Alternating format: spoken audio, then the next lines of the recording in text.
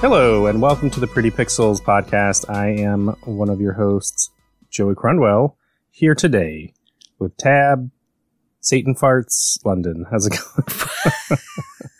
Wow, okay. It's been a while. I wasn't sure how the intro would go, but thank you.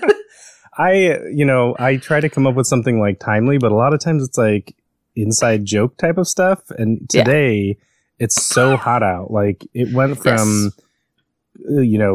end of winter to summer here, like just over the fucking course of a night. Mm-hmm. And it's like 91, it feels like 99. And you left me a message and said something like, it's really hot, but it doesn't feel like a Satan's fart. No. I was saying it's really hot and it's breezy, but when it gets windy here, it doesn't feel like a refreshing breeze. It's like Satan farting like Satan because farting. It's just warm air in your face. Spark. Yeah, that it's that like Midwest humidity, you know what I mean? Yes. Where it's like, there's like in Alabama, it was like that and that's why like, in Alabama in the summer, it legitimately felt like you were in an oven because just as you said, there was no such thing as a breeze. Like if the wind blew, it felt like you were getting hit with a wave of hot moisture, like you could feel the humidity. And that's kind of what it feels like today, but you just got some new fencing in, so you're going to get a new fence up in your yard. That's exciting. Yep. The stuff finally arrived. This has been a 7-month-long journey, but the supplies are in the backyard. Oh, yeah. So the fence has to happen now. Well, you say that, but I know. It could be one of those like TikTok videos where it's like, this lumber's been sitting in my yard for 3 months and I called the place and they said they don't exist anymore. Oh, God. Well, it is through Lowe's, so I think we're somewhat safe, but local contractor. So true. But the listener, you might be surprised. You're like, oh, wait, where's everyone else? I thought we were talking about, what were we supposed to talk about this week? Feelings, unique feelings in video games. There's been a change of plans. Paul is out of town, so he's not able to join us this week. So we're going to push back that unique feelings episode a couple of weeks because this week we're going to do a Far Cry retrospective. This is something that Tabs wanted to do. You brought this up probably like last year, like a long time ago. And we were like, well, maybe we'll wait for like a new Far Cry release, but we don't know when that's going to be. So we're going to do that today. Next week, we're going to stay on track with doing the summer playlist episode. So I think that's going to be all of us. I think all 4 of us are going to be on for that one, right? Hopefully, if everything works out. Paul's, again, still out of town. So if we can make it work, we're going to do the summer playlist episode next week where we're going to be talking about games that we're excited about playing. And then additionally, kind of at the end, we're going to tack on movies, books, TV shows, whatever else we're excited for. So that'll be a big extravaganza. So tune in for that. But have you played any of the Arkham games? I don't remember. Did you dabble with them at all? No. Well, there might have been one that I tried playing, but I really didn't get into. Was the first one? I can't remember which one it was. Yeah, it's. Honestly, I don't know. It's been so long. Yeah, I think part of me thinks that you would really like them, but you're not like the biggest Batman or like the biggest superhero fan. So like I love the Batman movies. Yeah. But that's kind of as far as my love extends. Yeah, and the games, the Arkham games, are so referential to the comics and the animated series that, like, for someone like me who's been immersed in all that stuff, it's like, what a fucking treasure trove. But sure. So your interest level in Gotham Knights, the new Arkham game, is minimal, probably. Yeah. They showed a new trailer with a ton of gameplay. I want to say it was like 10 minutes of gameplay, and I didn't watch all of it. I watched like a few minutes because I don't want it to be spoiled. I'm that kind of person where I'm like, once I know I want to get something, I tend to avoid. Because when I was younger, I did the opposite. I was like, I want every little morsel, every rumor, and then I just absorbed it. Right. But then you realize, and you talked about this too, you did the same thing where it's like, you realize then it's impossible for that thing to live up to your expectations because you build all your own hype. And so then it would come out and I would be like, oh man, but it's not as good as the this or the that, or I thought it was, or they said in the interview. So now I try to avoid when I'm like, I want to know. So I watched like a couple of minutes and it looks beautiful. They also announced that they're canceling the PS4 and Xbox One versions of them. So I'm kind of hoping that means that there aren't going to be any delays and the game is going to run smoothly on the next gen console. So I'm super excited for that. But The also recently the this is something that we can talk about a little bit. The Lego Horizon Forbidden West tie-in. Was there only the tall neck? I think it's just the tall neck, yeah. Okay, so they released that, and you immediately, right? Like, so I knew that I wanted it, and I'm a Lego member, and they didn't let me. There were no pre-orders, and I was like, "Why the fuck am I a member?"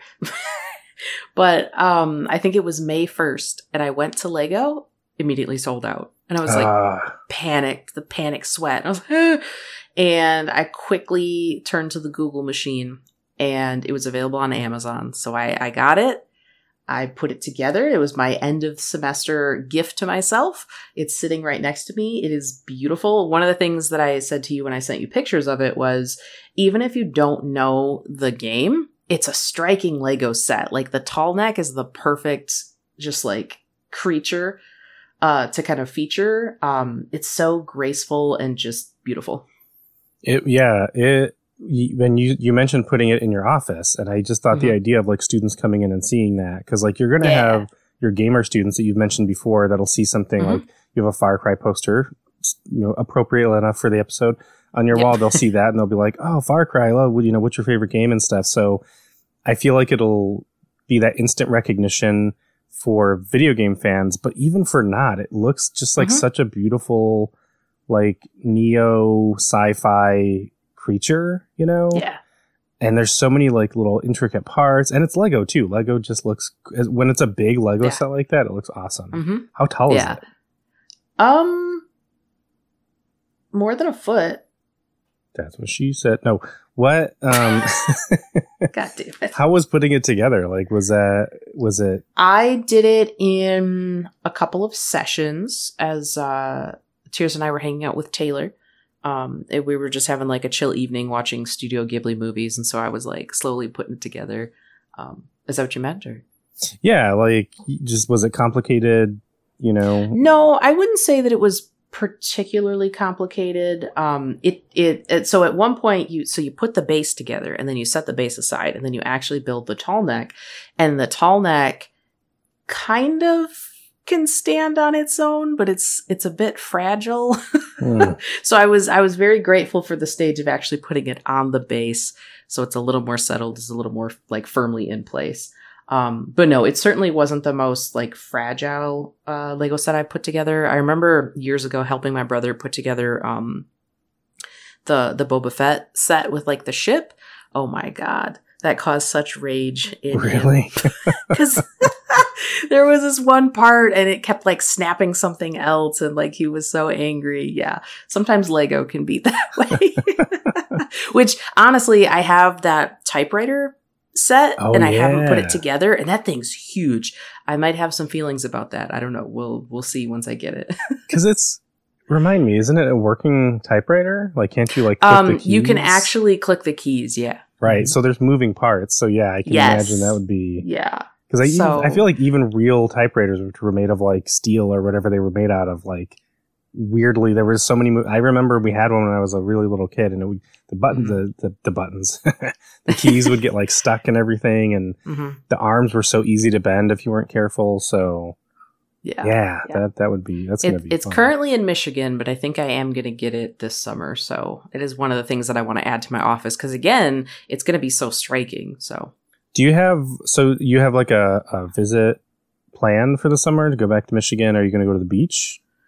Yeah, I would love to go back to like the Ludington, Manistee area, go to the beach, go to the state park, the place that we were at. I absolutely love it up there. We haven't set like a date yet for our trip. We actually have more people coming to us from Michigan this summer than we're probably going to go there. My one of our friends is coming at the end of the month, and then my friend Chris is coming mid to late June, I think. So yeah.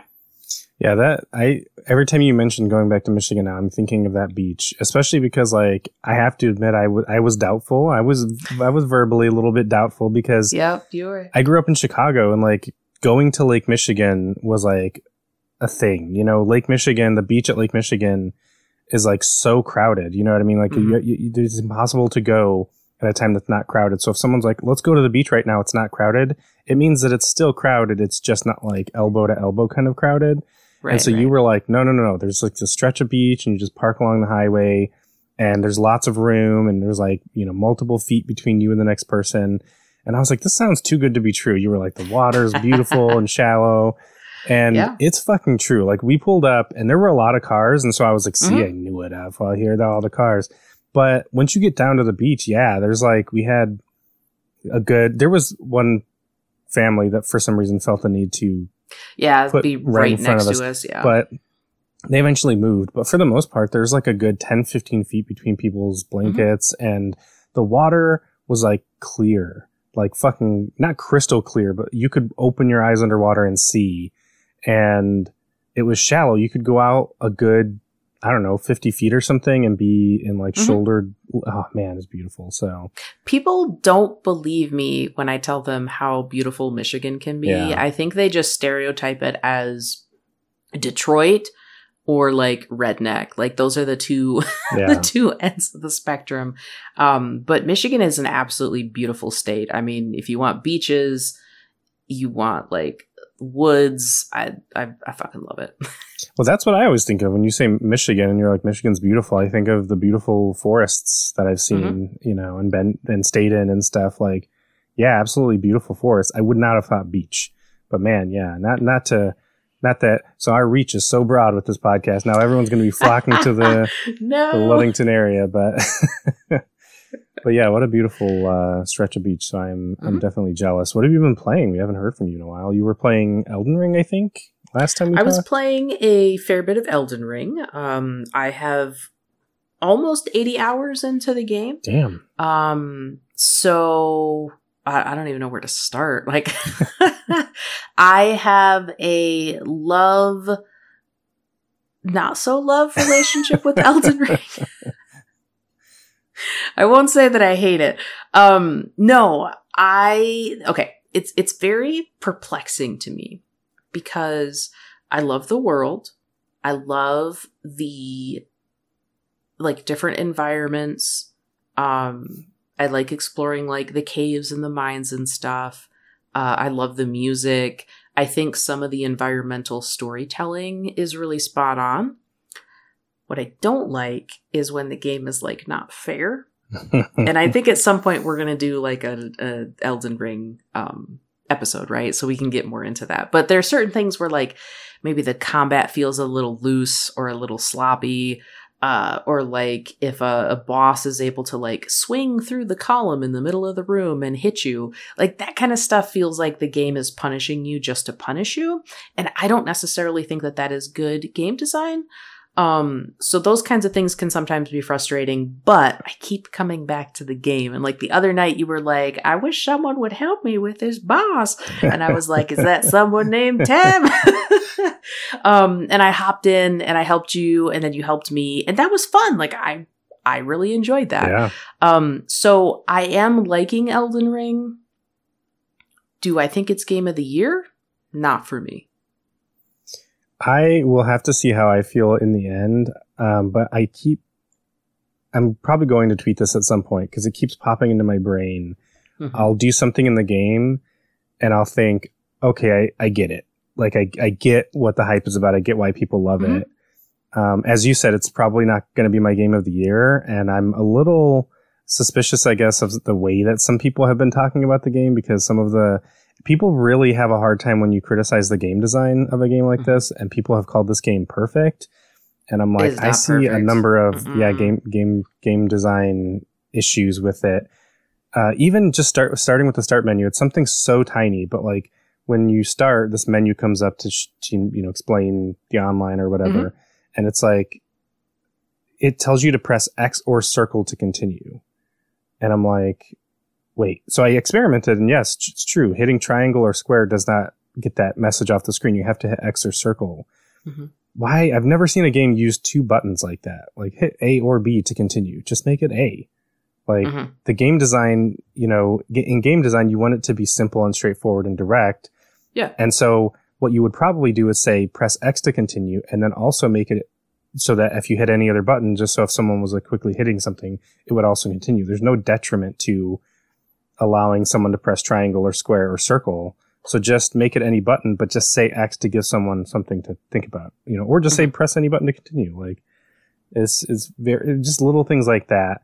That's a really tiny little minor one, but no, I do like it. And like exactly like you said, where number one, I am not playing the game according to the FromSoft purists perspective. I'm not going through and just letting myself be murdered again and again. I am grinding. And I'm going for like good armor and stuff like that early on. And it has helped. If I wouldn't have farmed and, done, as you gave me some tips for that, if I wouldn't have done that, I would have probably quit. Cause there are some bosses that, like you said, seem sort of cheap. But man, cheesing it and like farming has made it so much more intriguing. I still get my ass kicked, by the way. I'm like level 120 or something like that. And I still occasionally will get my ass handed to me a few times over, but it is, I think the word I keep coming back to is compelling, because I want to play again. I can't wait to play again.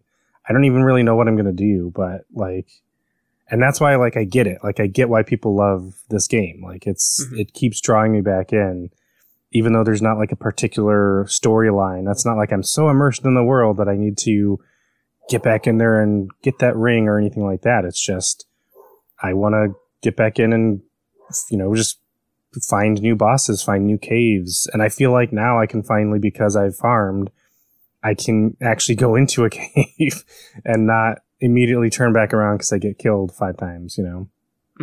But yeah, no, I've been having a lot of fun playing that as well. I think that's all I've been playing. It was grading week, final regular week of the semester. Yeah. So had a lot going on. We're both free now. We're free. And that's why I wanted to do the summer playlist next week. I'm so excited to like get started with summer and to talk about what we're up to. So so that's it for you as well. It's all you've been playing? I have been playing a bit of Planet Zoo. Every now and then that's one of those games that just like pops into my head and I want to go back to it. So I started a new zoo. I'm making it a like big cat zoo, so I've been having fun like designing that and getting different animals and stuff. And then I've also been playing Far Cry 3, but I'm not going to say much about that because that folds over into the main course. So is Planet Zoo like a comfort game for you? Like you come back to it when you're feeling like you don't know what else to play?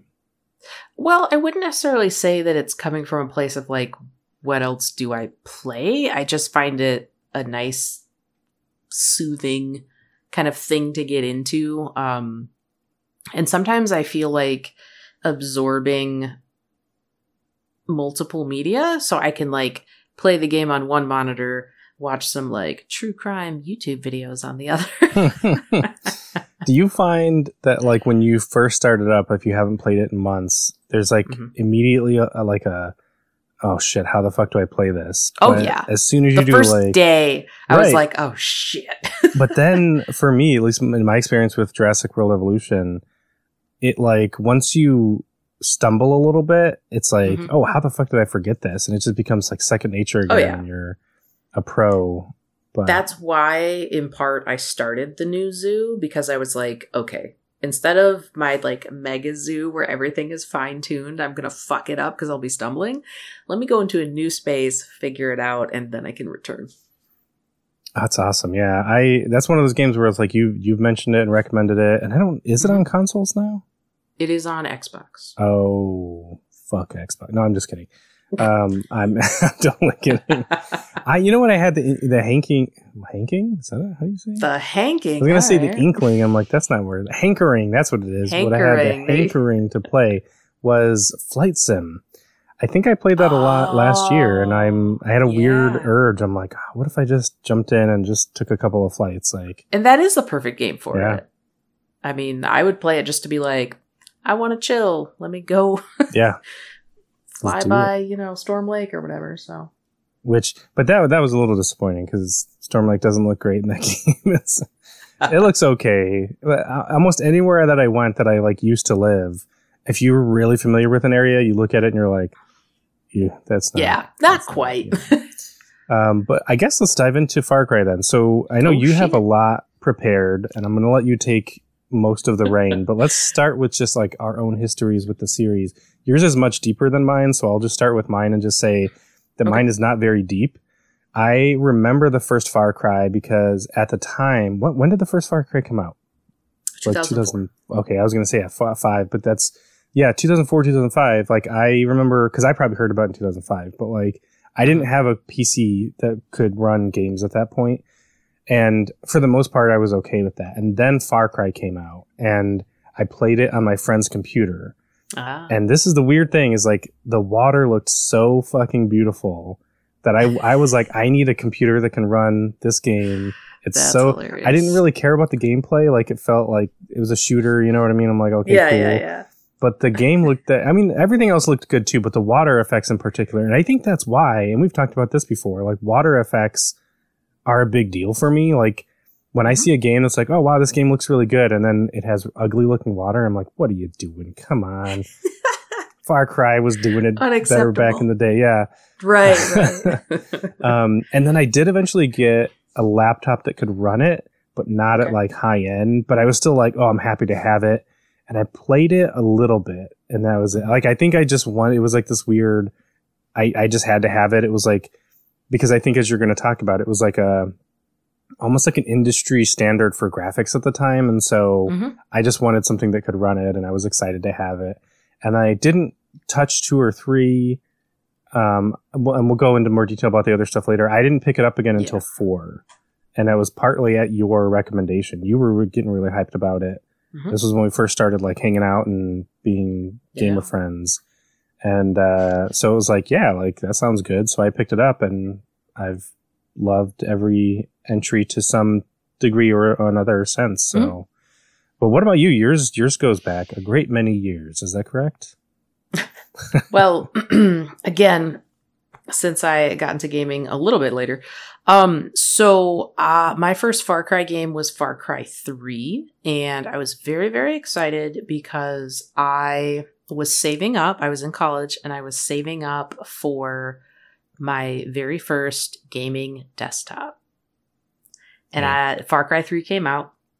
And I was watching, I think it was the Rad Brad on YouTube play this game called Far Cry 3. And I was like, holy shit. So like, you were already watching like streamers back then, or like it was YouTube content. Yeah. Wow. Yeah. That was in part what like I think sustained my like interest and love for gaming when I didn't have access to the actual games. Yeah. But anyways, I was just so intrigued. Like it was a first person shooter, a tropical setting. I was like, this looks so fucking fun. So when I finally got my desktop, the very first game that I installed was Far Cry 3. So that was my first Far Cry. Wow. And that's why I have so much, it's kind of funny to say like that you have nostalgia for something that came out in 2012, but because that doesn't seem like old, you know what I mean? But I do. I have students. Like these. Well, yeah, it does to our They were like literal children. It's so weird to think about that stuff. Yeah, you know? That is okay. Moving on. So I played Far Cry 3, and then I was like, I really enjoyed it at the time. And I was like, well, shit, I want to play the earlier games. And I can't remember if I went straight to the first Far Cry and maybe bounced off of it, but I played through Far Cry 2, like the whole thing. And we'll talk about that in a little bit. And then since then I've kept up with every Far Cry. Yeah, that's my history. It's a franchise that I really enjoy. And I do love certain elements of it, but I fully acknowledge that like the games are not perfect, and in fact there is some like even problematic stuff that we're gonna talk about a little bit. Yeah, absolutely. That desktop computer that you bought, was that your first computer, like your first gaming computer? My first dedicated gaming computer, yeah. Before then, I had laptops. And that's how I played Oblivion for the first time on my laptop that I had for college. But yeah. So you played with a mouse though with Oblivion on your laptop, right? Yeah. Okay. I've heard some people will be like, oh yeah, a laptop was my first time playing. And they're like, oh, when I finally got a controller or a mouse, I was like, what? How do you play those games with a touchpad? Yeah, and right? People will do it. Shit. It's amazing. But okay, so let's jump into it. I know you have a lot of like, you have a timeline and everything. So I spent a lot of time putting this together, in part because I just wanted to have like all of my information straight. I'm very much a planner, and I may make other content-y things about Far Cry. So I wanted to be pretty thorough. But I do want to start with a disclaimer. Okay. This is not a comprehensive history of Far Cry. Right? My goal here is to provide an overview of the franchise mixed in with my experiences, your experiences, observations, general thoughts, right? There will be some spoilers in this discussion, but there will also be moments where I'm going to hold back for various reasons. Like, I only want to go so far into spoiler territory, you know? If you intend to play the Far Cry games, dear listeners, you'll probably want to skip this episode, come back to it, you know, at a later point. For those of you that are very familiar with the franchise, if you disagree with my interpretation of the games, that's totally cool. I have played all of the mainline games and have either played or watched playthroughs of all of the like spin-off and like side content. Now, I am definitely a fan of the franchise. I will be critical at certain points, like I alluded to just a minute ago. I'm a gamer, yes. I'm also an academic. I'm of the mind that fans of media should be willing to engage in critical discussion of games, of the things that we love, right? Oh yeah. Maybe that's just me, but that's how I'm gonna take this. Okay. I think you speak for the whole Pixels crew with that. Yeah, that's one of our. I mean, because that's one of the things that we've complained about, or I've complained about. I don't want to put words in your mouth, but like with video game studies, there are a lot of people who are not in those fan communities, who are scholars first and gamers second, and so they prioritize other things, and I think that shows in their writing. And like when we had the pleasure of driving James Paul G to the airport, and we were talking to him, he said he plays 4 hours a day, I think, right? And he said in part because he, you know, at some point, because he was not a gamer when he started doing game study stuff. He was one of those people that we're talking about who was on the outside observing games and game culture. And then once he started writing about it more, he's like, I knew that I needed to, because I would go to these conferences and talk, and people, you know, knew their shit way more than I did. And I'm like, how can I sit here and write about this and be an expert about it? So he like makes it a point. And so, yeah, I think you have to treat them as the text that they are, and you have to experience that. Yeah. I'm not going to trust a Shakespeare scholar who's like, well, I saw a play once in the local theater. You know what I mean? Never read anything. Yeah, exactly. And I also want to say, you mentioned about people disagreeing with us. I think we're both fans of open and honest academic conversations as well. So if you want to write into the show, yes, we have a very quiet listener base, which is like, you know, that's fine. I have social anxiety, so I would be one of those people where I'm like, what if I write in and they think I'm stupid? But yeah, if you want to write in and like, you know, disagree with us, agree with us, if you have any interesting points that maybe we miss, feel free to write in, and we'd be happy to read them and consider them, and even make it a back and forth. It doesn't have to be, we're not going to read your email, ridicule you, and be like, moving on. You know what I mean? I feel like that's yeah, for sure. But yeah, okay, sorry. So please. Yeah, okay. So what is Far Cry? Far Cry is a franchise of first-person shooter action-adventure games starting in 2004.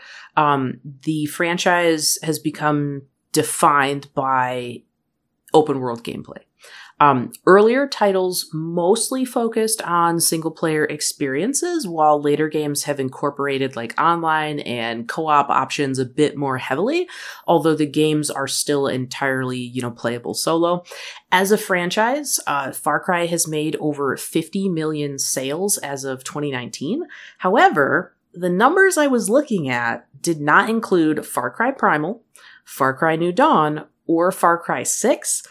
I'm not really sure why that data is not as available to us. But I did find articles that made reference of like Ubisoft mentioning like, hey, Far Cry Primal did better than the previous game, but there weren't actual numbers. So 50 million sales for the franchise is probably I was going to say a bit behind, but probably way behind because we don't have Far Cry 6 included. Right. Yeah. So anyways, but a successful, for the most part, critically acclaimed franchise of video games. Now, with Far Cry, we have 6 mainline games. So you have Far Cry 4, which came out in 2004. Originally, it was a PC release. I don't know how much you were envisioning diving into like the specifics, but I do have like the Metacritic scores in case that would be interesting. Yeah, I'm interested. Okay, so what I did to make things consistent was for each of the mainline games, I pulled the PC Metacritic score. I didn't go into, and here's what they said on Xbox. So Far Cry PC Metacritic score of 89, so relatively high. Far Cry 2 came out in 2008, Metacritic of 85. Far Cry 3 came out in 2012, 88. Score. Far Cry 4, it came out in 2014, Metacritic of 80, so we see a slight dip there. Far Cry 4, 5, you said? Wow. Yeah, Far Cry 4. Which is funny because that game I feel like got some shit, and then Far Cry 5 came out and people really shit on that. And Far Cry 5 had a Metacritic of 78. What? Yeah, and then this one confuses me. Far Cry 6, 2021 release, PC Metacritic of 76. 76. I would bet, and we can talk about this later, so let's shelve it, but I would bet this is franchise fatigue. All right. So, I'm not saying I feel that way. I'm just... But we'll return to that. Yeah, it's a Ubisoft game, and I feel like Ubisoft in particular, every new release, people say that. People are like, fatigue, fatigue. We don't hear that about other franchises from Soft. I know, but let's talk about it. Okay, we'll get there. Okay, so those are your 6 mainline games. I will mention the like spin-offs here briefly, but the bulk of the discussion is going to be focused on those 6 mainline games today. I might bring up a little bit about Like a New Dawn or Blood Dragon for just a bit, but for your like. And I'm using spin-offs as just kind of like the catch-all phrase. So Far Cry Instincts came out 2005. That was basically Far Cry for the Xbox. Content, or the mechanics, I think were changed a little bit. Metacritic of 85. Then you have Far Cry Instincts Evolution, which came out 2006. Metacritic of 78. I'm trying to think, was that... Oh, Far Cry Instincts was not backwards compatible, so that's why Far Cry Instincts Predator was made, and that's also a 2006 release. Far Cry Vengeance, 2006. This one is notorious. Sorry. Yeah. So Far Cry Instincts Predator, did that come out on the 360? Yes. What was the Metacritic for that? 78. Wow. Same thing as Evolution for the original Xbox, yeah. That's amazing. That's the one that had a demo, and Paul, I'm retroactively inserting Paul into my memories. Ron and I played it on Xbox 360 at a free demo, because at that point in time, Xbox was really big on demos. They were pushing like all games to have demos, and it had a free online multiplayer demo. Wow. It was so bad. I remember it being so bad, and I was like, oh man, because we were so excited. We're like, ooh, a Far Cry game, multiplayer, awesome. And then so to hear that it's 78 and also Far Cry 6 is 70, like, come on, man. Right. But please. Yeah. Okay. Yeah. Sorry. The notorious one, Far Cry Vengeance, 2006, came out in the Wii, Metacritic of 38. Wow. So 38. That's as low as it goes. Now, when we talk about our summer list, I'm going to mention how I want to go back and dabble in some of these like spin-offs. I bought a Wii last fall. I'm going to try playing this. And you bought, don't you have a physical copy of every... I have a physical copy of every game. Oh, that's awesome. Yeah. Yep. I'm so curious. There were a lot of games where companies... It's going to be a shit show. I know. They really tried to make something work on the Wii. They were like, yeah, it's a huge... player base, like, let's try to put a Call of Duty on there. Oh man, yeah, that's gonna be. Shit. I can't wait to hear a report on that. Oh yeah, it's gonna be a delight. Also, speaking of buying a Wii, just to insert this random thing, I was going through my blog post looking for old things that I wrote about Far Cry just to refresh my memory, and I thought, well, maybe I wrote something about that Far Cry Predator game back when I used to write blogs on 1UP, and I was looking through and I didn't, but I found one where I was like, yeah, my PS2 died, so I bought a PS2 Slim, and I'm like, I do not remember buying a PS2 Slim, but I fucking did. It's somewhere in my basement, obviously, but but I think it's because then I bought the backwards compatible PS3, and I didn't have to touch it. But I'm I'm glad to have it somewhere. But okay, sorry. So that's neat. Far Cry, no, you're good. Yeah. Paradise Lost 2007. That is an arcade game. It was a 2-person rail shooter. We have Far Cry 3 Blood Dragon, one of my personal favorites. Came out in 2013, Metacritic of 81. And then you get Far Cry Primal 2016, Metacritic of 74. Far Cry New Dawn 2019, score of 73. And then apparently there is a Far Cry VR Dive into Insanity 2021. Huh. It is a zero latency VR experience. I am not familiar with zero latency VR, but that's a thing. So now my sense of, in talking about the spinoff, so my sense of Far Cry Instincts, Far Cry Instincts Evolution, Far Cry Instincts Predator, is that those games, they added additional features to what was originally Far Cry. So they added things like weapons, vehicles, traps, different approaches to combat encounters. But they weren't necessarily adding a ton of content per se. They were good if you wanted more of that original Far Cry experience. Now, it is important to note that the games, to a certain degree, as far as the franchise, only have some minor connections between them. There will be some recurring characters, nods to other titles in the franchise. But you can basically pick up any Far Cry and just kind of hop in from there and experience Far Cry, right? You don't need a lot of backstory. The most significant, I guess we could say, thematic elements that kind of ties the Far Cry games together is that, they put the player character into a wild environment, where you have to then survive, while fighting some force or some various group of baddies. Usually there's a tyrant figure, who is controlling maybe the local population, a local community.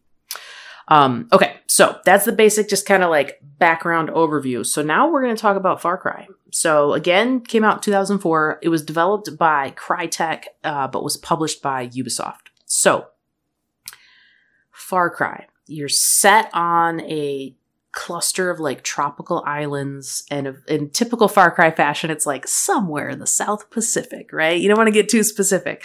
There's some variety as far as the game's locations, and I think in part that was to show off look at how pretty and cool things are, right? Because you mentioned graphics were a big part of this. So there were beaches and rainforests and swamps, and as the player you could run into villages, military outposts, bases. There were some I think there were some underground facilities, because there's a high-tech research facility that you go to. Now for our characters, you play Jack Carver, who was a former special forces operative for the US. His past is presented as a little bit of a mystery, right? Because you want your main character to be intriguing. And then we have Valerie Constantine, who is a journalist. Minor spoiler, she is actually an undercover CIA agent. We have the main villain, which is Dr. Krieger, and he's CEO of Krieger Corps. His company is working on these genetic mutations that have started to overtake the island. And then his sort of right-hand mercenary commander is named Crow. So as far as conflict and plot, Jack Carver is heading to this island. Valerie, the journalist, goes missing. They were both kind of working together and heading towards the island, but they get separated when they're attacked by the mercenaries. And then basically as Jack, you're just thrown onto the island. you're searching for Valerie, and as you do that, you run across the mercenary forces. You come across the mutants called Trigens. And like I said, they're overrunning the island because the mercenaries have kind of lost control. And of course, Dr. Krieger is presented as this like mad scientist. So I think at some point we should watch the movie again and talk about that, because it's very, very interesting. Yeah, that's on our podcast summer playlist. So we're going to be watching that probably soon, within the next month or two. So yeah, look forward to that. Yeah, it'll be a treat. We are. So with Far Cry, the DNA of the franchise is present, like it can be traced back to 2004. So you have a variety of vehicles. You have this sandbox-ish environment, some online play, the ability to approach enemies in, different ways. And of course, those features and abilities were more limited in the original Far Cry than what we would expect from, say, Far Cry 6. At the time, though, it was somewhat inventive because it presented itself as like an open world. It was more so like a semi-open world. A definite limitation to Far Cry is that the open world was more linear. So you'd have these areas that felt like they were big and open, and they kind of sort of were, but then you would step inside some facility and the game would turn into a corridor shooter. So a mix of experience, maybe a little bit disappointing if you were expecting like a true open world. So it didn't really fully commit to that notion of the open world. Now, something that I think sets Far Cry apart from later games in the franchise is how it deals with this almost sci-fi problem. Like, you have this mad scientist who's creating these mutant creatures, and aside from maybe like Far Cry Blood Dragon, the franchise has steered away from sci-fi. It's more so focused on like, we're gonna overthrow these like tyrannical leaders, right? Something of note here as well is that Far Cry, like I said, shows those like early hallmarks of the franchise. And in part, one of those features or elements is very colorful, tropical setting, exciting environments, and having those like interesting, fun locations contrasted with something sinister and unnerving, which is pretty much present in all of the games. And that's something that I want to talk about a little bit later in terms of like whether or not that juxtaposition continues to work as the franchise keeps going and going. I think sometimes it's a little bit more successful than others. Now, I do have a couple of like fun facts. So Far Cry, and I don't know how much you know of the history, but Far Cry didn't start as Far Cry. Originally, it was a dinosaur game. Did you know that? What? Yeah. So I think it was 1999, developers from Crytek, they went to E3 and they demoed this game called X-Isle, Dinosaur Island. Yeah. And this demo had amazing draw distance for the time, as well as amazing graphics. Water and reflections were notable. It was because of this demo that Ubisoft was like, hey, and they signed X-Isle to be a AAA game. What? So flash forward to 2004, and now that game is known as Far Cry. So Far Cry was a commercial success. It sold, one of the articles that I looked at said that it sold over 700,000 copies in the first 4 months, and then sold over, I think it was 2.5 million copies overall. It was also, pretty well received critically. It got a lot of high praise for its visuals. Because of Far Cry's success, Crytek started to get noticed by like other publishers and other developers. And so that's what led to their deal with EA to make Crysis. That is mind blowing. I did not know that. And like, yeah, one of the things that I was really curious about when we were talking about this before, was the Ubisoft thing, because I was in my mind, like Far Cry 4 is the first like modern Ubisoft kind of, but I never played 3. But you were like, no, actually the Ubisoft connection goes back. Oh yeah. But when did I know you'll probably get to this, but when did Ubisoft start developing it? Because Crytek developed Far Cry 1. So, when Crytek made their deal with EA, what they basically did was they said, okay, Ubisoft, you can take development of Far Cry Instincts for the Xbox. And so that's pretty much when Ubisoft took over, because they had to rebuild the game almost entirely to meet like the Xbox's like technical limitations. And apparently because of that, like the graphics weren't as exciting on the Xbox, but were actually still relatively speaking impressive for the time. So yeah, that's pretty much where they started to take over. And what they did, Ubisoft, they got the license to use the quote unquote Far Cry edition of the Cry engine. And that is the engine that was then adapted into Ubisoft's engine. It's pronounced Dunia, right? I'm not sure. Okay. I don't know a ton about like the development of engines, but I thought that was interesting that like they didn't get like whatever Crytek's full engine was, but they got the Far Cry edition of that engine, which then kind of rolled over into the rest of the franchise. So they didn't just get Far Cry, they got part of the engine, and I'm wondering if that was part of what like made the deal so sweet. Yeah, I mean, especially if that first game was dealing with like pseudo open world elements, and then of course we see that that's what Ubisoft becomes known for was this. So yeah, that might have been the kernel of that. I am also the dinosaur thing. So the fact that they brought up draw distance makes me think, or makes me wonder if they were in part digging at the Turok games from the N64, because those were really popular first person shooters with dinosaurs, but they were, you know, slammed because there was so much fog, because the N64 just couldn't handle draw distance. And so there was so much fog, and it was like, you don't know that there's a dinosaur 20 feet ahead of you because the fucking... Do you have a copy of that game? I'd love to see it. I think I have both of them, yeah. So. Oh, shit. Okay, sometime, yeah. Yeah.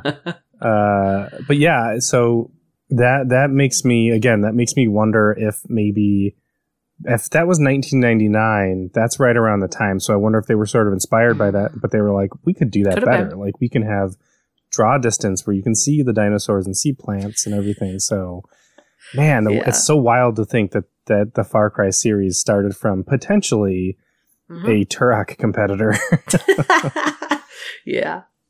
But okay, so Far Cry 2, are we there yet? Yeah, Far Cry 2. So Far Cry 2 came out in 2008. So this is really the first full-blown Far Cry coming from Ubisoft, because again, those other spin-offs like for the Xbox and the Xbox 360 were mostly like, let's take Far Cry and make it on the console, and then let's make it a little bit better, right?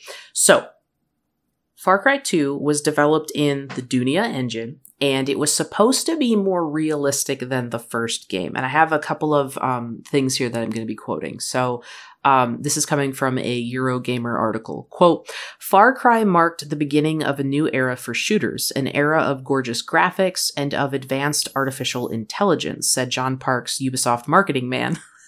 That's funny to me. Marketing man. We are confident that Far Cry 2 will have the same impact again on the FPS genre landscape, end quote. So, based on the way that Ubisoft talked about the game in promotional material, dev diaries, and during, I think it was the PAX demo of 2007, they wanted Far Cry 2 to be set in a beautiful location, but a location that most players probably hadn't been to. They wanted the game to be realistic and immersive, and they wanted higher levels of gameplay. Now, those buzzwords were thrown around a lot. Dynamic, realistic, immersive. And it's funny, I found a clip of that PAX demo, and they really emphasized the trees, Joey.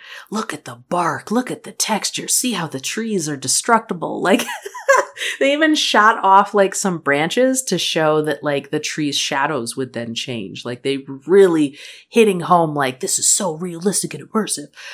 So that emphasis on the like tech was just as present, I think, in Far Cry 2's marketing as it was for the original Far Cry. Now, as for the setting, it is an unnamed African nation characters. So with your protagonist, you got to choose from a dozen or so mercenaries whose job it is to take out the Jackal. So the Jackal is this arms trafficker, and he's supplying weapons to these two warring factions. And he's really playing like both sides and kind of wants you to do the same. So you can imagine the sort of like moral quandaries that the player might be faced with. Then there are other characters like the Jackal's captains and lieutenants. There are a number of like allies for you as the protagonist. But let's talk a little bit more about the story. So, as a mercenary, I just very quickly, I reminded of Dr. Krieger. Was he? Mm-hmm. We hear so much about Far Cry villains. Yeah. I don't think I've ever heard of Dr. Krieger. Like maybe when I played it, but like he's not. What about the Jackal? Is he one of the ones that Far Cry fans love? Yes and no. So Far Cry 2 is one of those games that people love it or they hate it. If you were to just talk about the narrative of Far Cry 2, the Jackal is interesting, but he's not like the charismatic, flamboyant kind of bad guys that we've seen in other games. You know what I mean? Like he's no Pagan Min. So that starts with 3, right? I would say it starts with 3, okay. But I think Far Cry 2 laid the foundation. Okay, gotcha. Yeah. Mm-hmm. Yeah. So as a mercenary, your goal is to kill the Jackal. The African nation that you're in, I think it's somewhere in Eastern Africa. It's being torn apart by civil war. Both sides are presented as being particularly brutal to the people who live there. So there's not really like a defined, clearly these are the good guys. And the Jackal is, of course, making things worse because he's feeding into both sides by supplying them with weapons. Now, as the game opens, you are sick with malaria, which is something that you have to deal with throughout the game by getting access to medicine. You actually meet the Jackal right away. I think you like wake up in a similar fashion to like Far Cry 3, or not Far Cry 3. Well, there is a moment early on in Far Cry 3, but whatever. You wake up, the Jackal is there, and he's present, and then he just kind of like disappears for a while, which is something that Far Cry games sometimes do, or they like Pagan Min. I know that was one of the complaints of Far Cry 4, that like they show you this really cool villain and then he's like gone for much of the game, right? But anyways, you up front get to see like the brutality of the Jackal and the conflict in the region, and this is the supposed driving force. It's pushing the player forward, and that's very much this game is very much centered on madness, violence, and choice. So as the player leaves the opening town, you're basically free to start taking on quests. And those quests involve helping an underground network and a local journalist who is trying to get out word of like what's happening in this region. And throughout the game, you will run into the Jackal at a couple of different points, and he is going to suggest that you work together eventually to save the civilians. So he kind of like turns a little bit. And this is going to lead you with a decision to make. So here's where spoiler comes in. Both of the decisions will result in your death. So basically it's like, what do you want to do? How do you want to die? So I won't spoil that. I won't tell you what the two paths are. But after you die, okay, you find out that basically the country descends into chaos despite all of your attempts, despite peace talks. Your efforts did very, very little. And the Jackal supposedly dies. But is he really dead? Because they never find his body. Well, in fiction writing, in fictional media, that means that he's absolutely not. Right. So some people are like, what the fuck? Because you were presented with choices and it was meaningless, right? It's very negative. It's very just like violence and chaos. And you're presented with these like moral dilemmas, and yet you're trying to help these people and it doesn't fucking matter. It doesn't fucking matter. So this is like as dark as Far Cry has gone in the franchise. So you can't be a hero. Like, doesn't like you're not, the whole point and you're of a mercenary. Games. You're not a good person to start out with, right? Wow. Yeah. So I liked this game. I don't know that I would ever go back and play it because I did find it to be a difficult game to play. But I think it was necessary to kind of bridge the gap between like, here's the first Far Cry and we're not really sure what we're doing. And then someone came along and was like, okay, we have a more defined vision, and it succeeded and failed. And then Far Cry 3, but we'll talk about that in a little bit. Go ahead.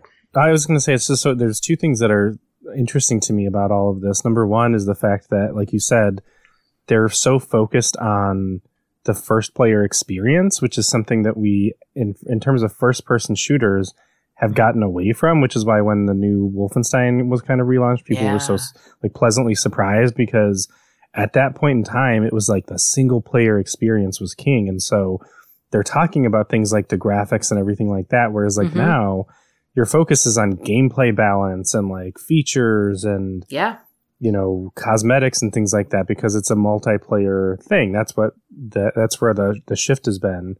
And so you want to hear about content. What's going to be, when are we getting new maps? When are we getting new weapons? And what are the events and stuff like that? Whereas back then, it's about, like, how do we tell a really interesting story? And now, again, like, that's why when Call of Duty was like, we're going to come out with a Call of Duty with no story, I was like, come on. Like, for someone like me who grew up with games like this, it's, like, kind of heartbreaking. Yeah. The other thing is, when did Far Cry 2 come out?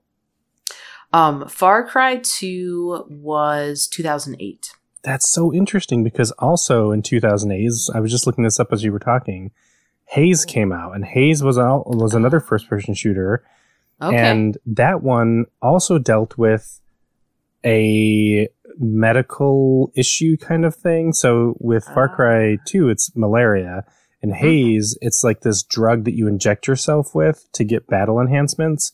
But if you do it too much, then you become addicted, and then you need it, or your life starts to. It's like, it's a whole thing. But it's interesting to me that they came out at the same time, and that was one of the wrinkles that developers were starting to think about, was like, is there something that we can do to affect the player, and they have to constantly be thinking about. And in a narrative way. And then do those two examples lay the groundwork for what we have in Red Dead 2 with Arthur? Oh, shit. Yeah. Like, is that the lineage? I don't know. Yeah. That's interesting. Yeah. Real quick here, as far as like playing the game and experience, Far Cry 2 featured a bigger map than what we saw in Far Cry. It gave players more freedom, and like legitimate freedom. So you could basically choose to do things in whatever order you liked. There was a day-night cycle, and you could play around with that to kind of manipulate how you wanted to approach enemies. Obviously, if you ambush by night, you have the advantage. Weather was a significant element of the game. To the point that it could change how you experienced combat. So, for example, if it was windy, you could start a fire and let the wind blow that fire out of control. Wow. And one of the sort of like technical things was that Far Cry 2 had amazing fire dynamics, and they built on that with Far Cry 3 and then additional games. You could also use like fog to mask your position. Dust would kick up, and most things in the world, like the trees, were destructible. The game was definitely more, to use their words, dynamic than the first. It's in this game that we see the early experimenting with the guns for hire concept. You could help people by doing side missions for them, and that would in turn strengthen your relationship with the faction. There were little things like your guns would sometimes jam, and the map was, you didn't like hit tab to just have a full-blown map. Your character actually held the map and looked at it. And at the time, I thought that was cool. Far Cry 2, I think, is one of those games that kept pushing the notion of the open world forward. I brought in a quote here. So this is from a GameSpot article by Brad Schumacher. Quote, "Put simply, Far Cry 2 is the closest game we've yet to we've seen yet to a true open world. And that's not just because you can roam around the entire game without ever seeing a loading screen. The only plot and environmental elements that are set in stone, the story's superstructure, as creative director Clint Hocking puts it, are those described in the previous paragraph. Everything else is mutable based on your actions, allegiances, and chosen missions, and ultimately the cascading effects of all those choices you make, end quote. I think that's really cool. Like, that is truly a game where if we had sat down and played it at launch, we would have different experiences because you might go east and I might go west, you know? So at the end, yes, narratively, your choice didn't matter because the country was always going to devolve into chaos. But in the journey to get there, you might experience different things. Wow, Far Cry 2 is so much more impactful to the series than I thought. It's probably the one I knew the least about, you know what I mean? Because I've heard so many people talk about 3. It seems to be like a fan favorite among many Far Cry fans. Far Cry 2 is polarizing. Yeah, but it makes me think about Far Cry 4 a little bit too, because they're really refining so many of those ideas. I mean, to the point where I think about when we both started Far Cry 6.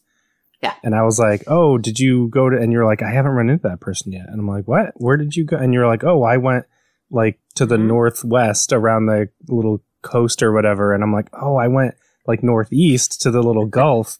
And we went 2 different directions and we had a whole different opening of the game. And like, again, in my brain, I think of Far Cry 4, 5, and 6 as very different than the early games, but it sounds like so many of the foundational things started in 2.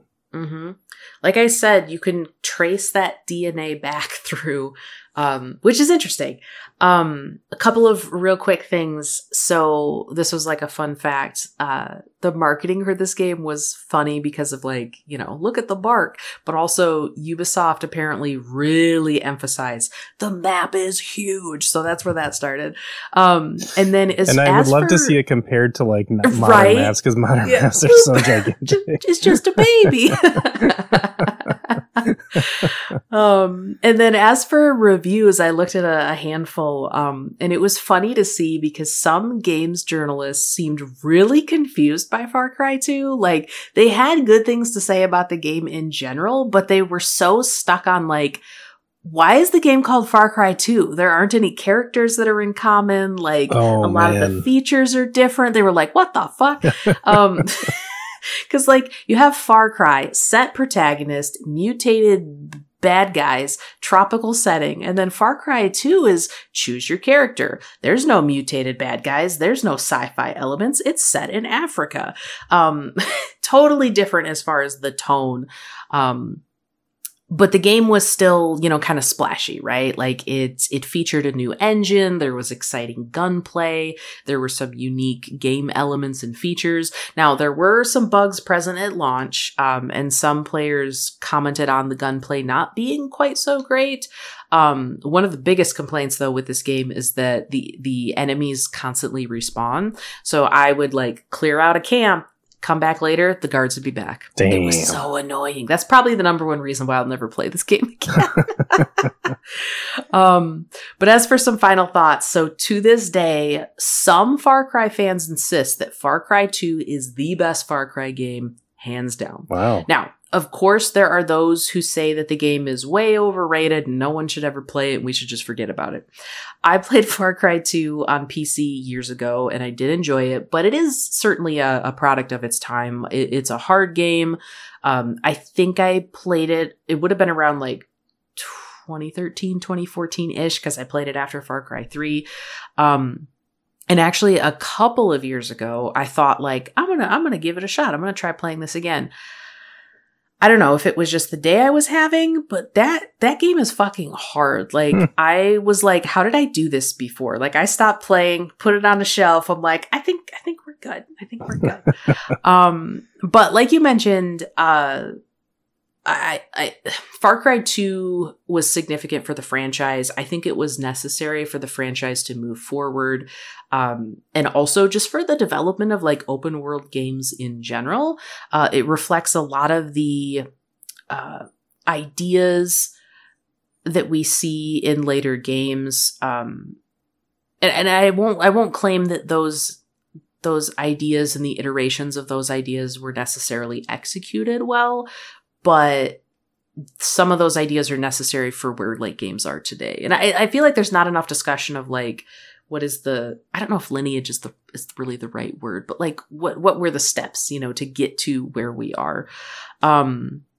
Unlike a lot of games at the time, Far Cry 2 did have this openness in terms of narrative. There weren't as many like guided paths or like cutscenes. Instead, the world was more responsive to like what you were doing as the player. And like I said, if you and I were to play Far Cry 2, we would have the same end game, but the path to that end game would be different. And that's something that when it's executed well in a game today, I really appreciate. So yeah, I think that Far Cry 2 was unique for the time, and necessary, but it's not a game that I will go back to, I don't think. And we're not yet seeing like RPG elements, right? Like you can't, when you pick up weapons, you can't like upgrade them. You can't upgrade your health or anything. No. I think that's part of what makes those older games so hard. Yes. Is that the enemies are pretty much that like as deadly as they are in the beginning as they are in the end. It's just, you know, so you can't like, oh, well, this is too hard for me. I need to go find a better weapon or anything like that. It's no, not necessarily. Yeah. Gotcha. But speaking of RPG, Far Cry 3. Oh, segue. All right. So Far Cry 3 came out in 2012. This was developed. Let me go back up on my notes here for a second, because so with Far Cry, Ubisoft was just the publisher. With Far Cry 2 was developed by Ubisoft Montreal and then published by Ubisoft, of course. And then Far Cry 3 was also developed by Ubisoft Montreal and, of course, published by Ubisoft. So Montreal kind of held it for a bit, but later on we'll see that it kind of got passed around. Okay, so Far Cry 3. The latest sales data that I found stated that this game sold more than 10 million copies. So this was a huge success for the franchise, huge success for Ubisoft. The earliest mention I found of Far Cry 3 was in an article from 2009, and that article was reporting on how a Ubisoft employee had confirmed, hey, Far Cry 3 is in development. Now, this article seemed to be a bit lukewarm on there being another Far Cry. It referred to Far Cry 2's sales as, quote, apparently solid enough to warrant a third edition to the franchise, end quote. So some people were not impressed by Far Cry 2. However, once Ubisoft released promotional material, the buzz began. So the E3 demo was where we got the introduction to Vaas, the pirate protagonist. And people were really excited about him. We got a glimpse at the gunplay, which looked more solid than it had been in the previous games. And of course, we got to see the beautiful tropical island setting. I think the promotional material like this really got people talking, in part because of Vaas. Like, his character was so charismatic and just intriguing and just stood far and above the Jackal and Dr. Krieger from the first game. He is more like the Jackal, I think, but tone that up by like 10, right? And that demo just made Vaas seem way more involved. And so we have this stronger like narrative pull that I think got people interested. I said, would you say he's like the number one villain? I feel like that's the for name. A lot of people. Right. Yes, it comes up all the time, and it's one of those things where I'm like, I have to play it eventually, because like that's all I hear about any villain that comes out. They're like, well, there's no boss. I'm like, damn it. Yeah, you definitely play it at some point. It's interesting because people, you know, the rumor mill, people are like, what's the next like spin-off game going to be? And some people are like, well, they hinted at Vaas at the end of Far Cry 6. Maybe the spin-off will be all about Vaas. I don't know how I feel about that, because you can never go back to like, you can never go home, right? Like, will it capture the magic? I don't know. Okay, so I think with Far Cry 3, to go back to this idea of marketing, it helped that the marketing was different for Far Cry 3 than it had been for 1 and 2. So Far Cry 3 was promoted with a web series. It was promoted with some companion apps. they really went hardcore in selling this game, more so for like what you could do in the story and less of like the tech is amazing, right? Like I feel like developers got over that a little bit. Yeah. Now, this game was critically acclaimed. It received a ton of nominations for like end of the year awards and stuff like that. You know, it was named best game, best shooter, all kinds of things. And I think this game in part did so well because it brought together a lot of different elements and it did so successfully. You know, you can use a variety of weapons from like bows to flamethrowers. You can approach a pirate outpost stealthily, or you can go in like all aggressive and Rambo style. You can traverse the world on foot. You can go by boat, by car, jet ski. There's even like hang gliders at various locations, which are kind of fun, but also dangerous to use. I've crashed more times than I'm willing to admit.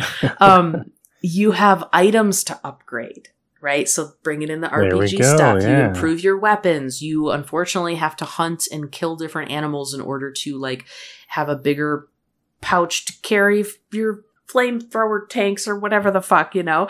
Now, Far Cry 3 didn't invent any of those individual things that I mentioned. However, it pulled together those ingredients into a successful recipe in ways that games before had not. And so for many, this was their first Far Cry game, and it was really exciting, and it was fresh, and it was new. That's why people love this game. And because of Voss, right? Okay. Setting: cluster of pirate-controlled tropical islands called the Rook Islands, somewhere, again, near the Pacific Ocean. By the way, I didn't learn about this until recently, but apparently the developers wanted the Rook Islands to feel like it was its own character in the game. So they put a lot of attention to detail with the environment. Like they wanted the islands themselves, if I could talk, to be part of the narrative, part of the story. Sorry. I just want to, because like every entry is sounding more and more like not just the Far Cry formula, but like the Ubisoft formula in general. Yes. Like every new element that you're like, and then in addition to that stuff, they added this. I'm like, that's the Ubisoft formula. So sorry, I just wanted to point that out. That's amazing. No, and that's like, we've talked before, like, oh, they did this thing in Far Cry, and that similar mechanic is in Assassin's Creed, but they did something a little different. They'll take elements across their franchises to develop them. And I think that that's smart in a lot of ways, but you start to notice like, oh, that's the same ingredient over here, right? And it reminds me of what Rockstar does. And now it's starting to remind me of like Sony and the way that Sony is purchasing their studios. I feel like they're doing so with that in mind of like, how do we create a family of studios that shares technology and shares ideas, like, and has, because people talk about Sony first party games. They're all made by different developers, but they are starting to have a cohesive feel. There's like telltale features. It must be more efficient, I feel. But anyways, to go back to that idea of like how much care they put into the environment. So what they did was they used an algorithm in the Dunia engine to procedurally generate large areas in the world. And then they'd go back in and manually adjust things to make them unique. That sounds so contemporary. Yeah. So that made the game's environments less predictable and again dynamic. They love that word, man. They really fucking love that word. It shows up every time. Okay, so our cast of characters. You have Jason Brody, who is basically he and all his friends are like they're like white bros. They got money, they're snobbish. I don't particularly like Jason. That might be a contentious thing to say. But that's Jason. His group of friends, he's got Riley. Riley is actually Jason's younger brother. There's Grant, Jason's older brother. Daisy, who is Grant's girlfriend. Lisa, Jason's girlfriend. I know, right? Oliver, he's a friend of the group. He's a very successful Keith is the successful investment banker. Oliver is the rich boy who loves drugs. So yeah, these Well, okay, I'll pause on that. We also have Dennis Rogers. And the reason why I'm saying a little bit more about characters... That's amazing. Dennis Rogers. No, I know. Dennis Rodman. I just want Dennis Rodman to be in the game. Yeah. This is more narrative heavy. So there's a more fuller realized cast of characters. Dennis is this ally and kind of like mentor figure to Jason. He's a kind of, I guess, adopted member of the local tribe. Citra, she is part of the rebel force on the island. She's referred to as this like warrior goddess. You have Dr. I think it's Earnhardt. He's a botanist. He just happens to live on one of the islands.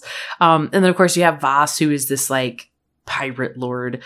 And then Hoyt Volker is Voss's boss, so he's in charge of the mercenary group. And basically the bad guys here are involved in the slave trade, and they're working together to a degree. So our conflict is Jason and all his white friends are they're living it up on vacation in Bangkok. They decide to go skydiving, which leads them to the Rook Islands, which of course are overrun by pirates. These stupid white people end up skydiving there, captured by the pirates, of course. Voss intends to like put a ransom on them because he accurately assumes that they have parents with money. And so he's going to like put them up for ransom, but then sell them into slavery. Jason breaks free. Spoiler, his older brother is killed at the start of the game. Jason ends up being rescued by Dennis, the guy who's a part of the tribe. And Dennis takes him into one of the Rock Yacht villages. Jason recovers from there. Basically, Jason, having lost his friends, he's got to be the savior, right? He's in the perfect position to align himself with the local tribe, find his friends, fight the pirates, and of course, help the tribe. What color is he? What color is he? You said a savior. He's a white savior. Now, as he, is fighting against the pirates and Hoyt and Voss, he's searching for his friends. He becomes closer to Citra, the leader of the Rock Yacht. I'll talk a little bit more about that in a second. Moving away from the story briefly. So, as far as play and experience, Far Cry 3, as you probably assumed, is a lot like the more recent Far Cry games. There's an emphasis on combat, exploration. There's a variety of weapons for you to use, skill trees to level up, experience points to earn, all that good stuff. The narrative includes both side missions and, of course, main story missions, and they're more along the lines of what we would see in, Far Cry 6, let's say, but there's not as much in the world. You know how Ubisoft has developed their games into, there's icons everywhere? Far Cry 3, there's, ample icons all over the map, but it's not quite as dense, I guess I would say. Cutscenes are back, and the narrative is more linear than it was in Far Cry 2, but we're still talking about a true, fully fledged open world, right? As for the critical reception, Far Cry 3 was praised for its characters, mostly Voss.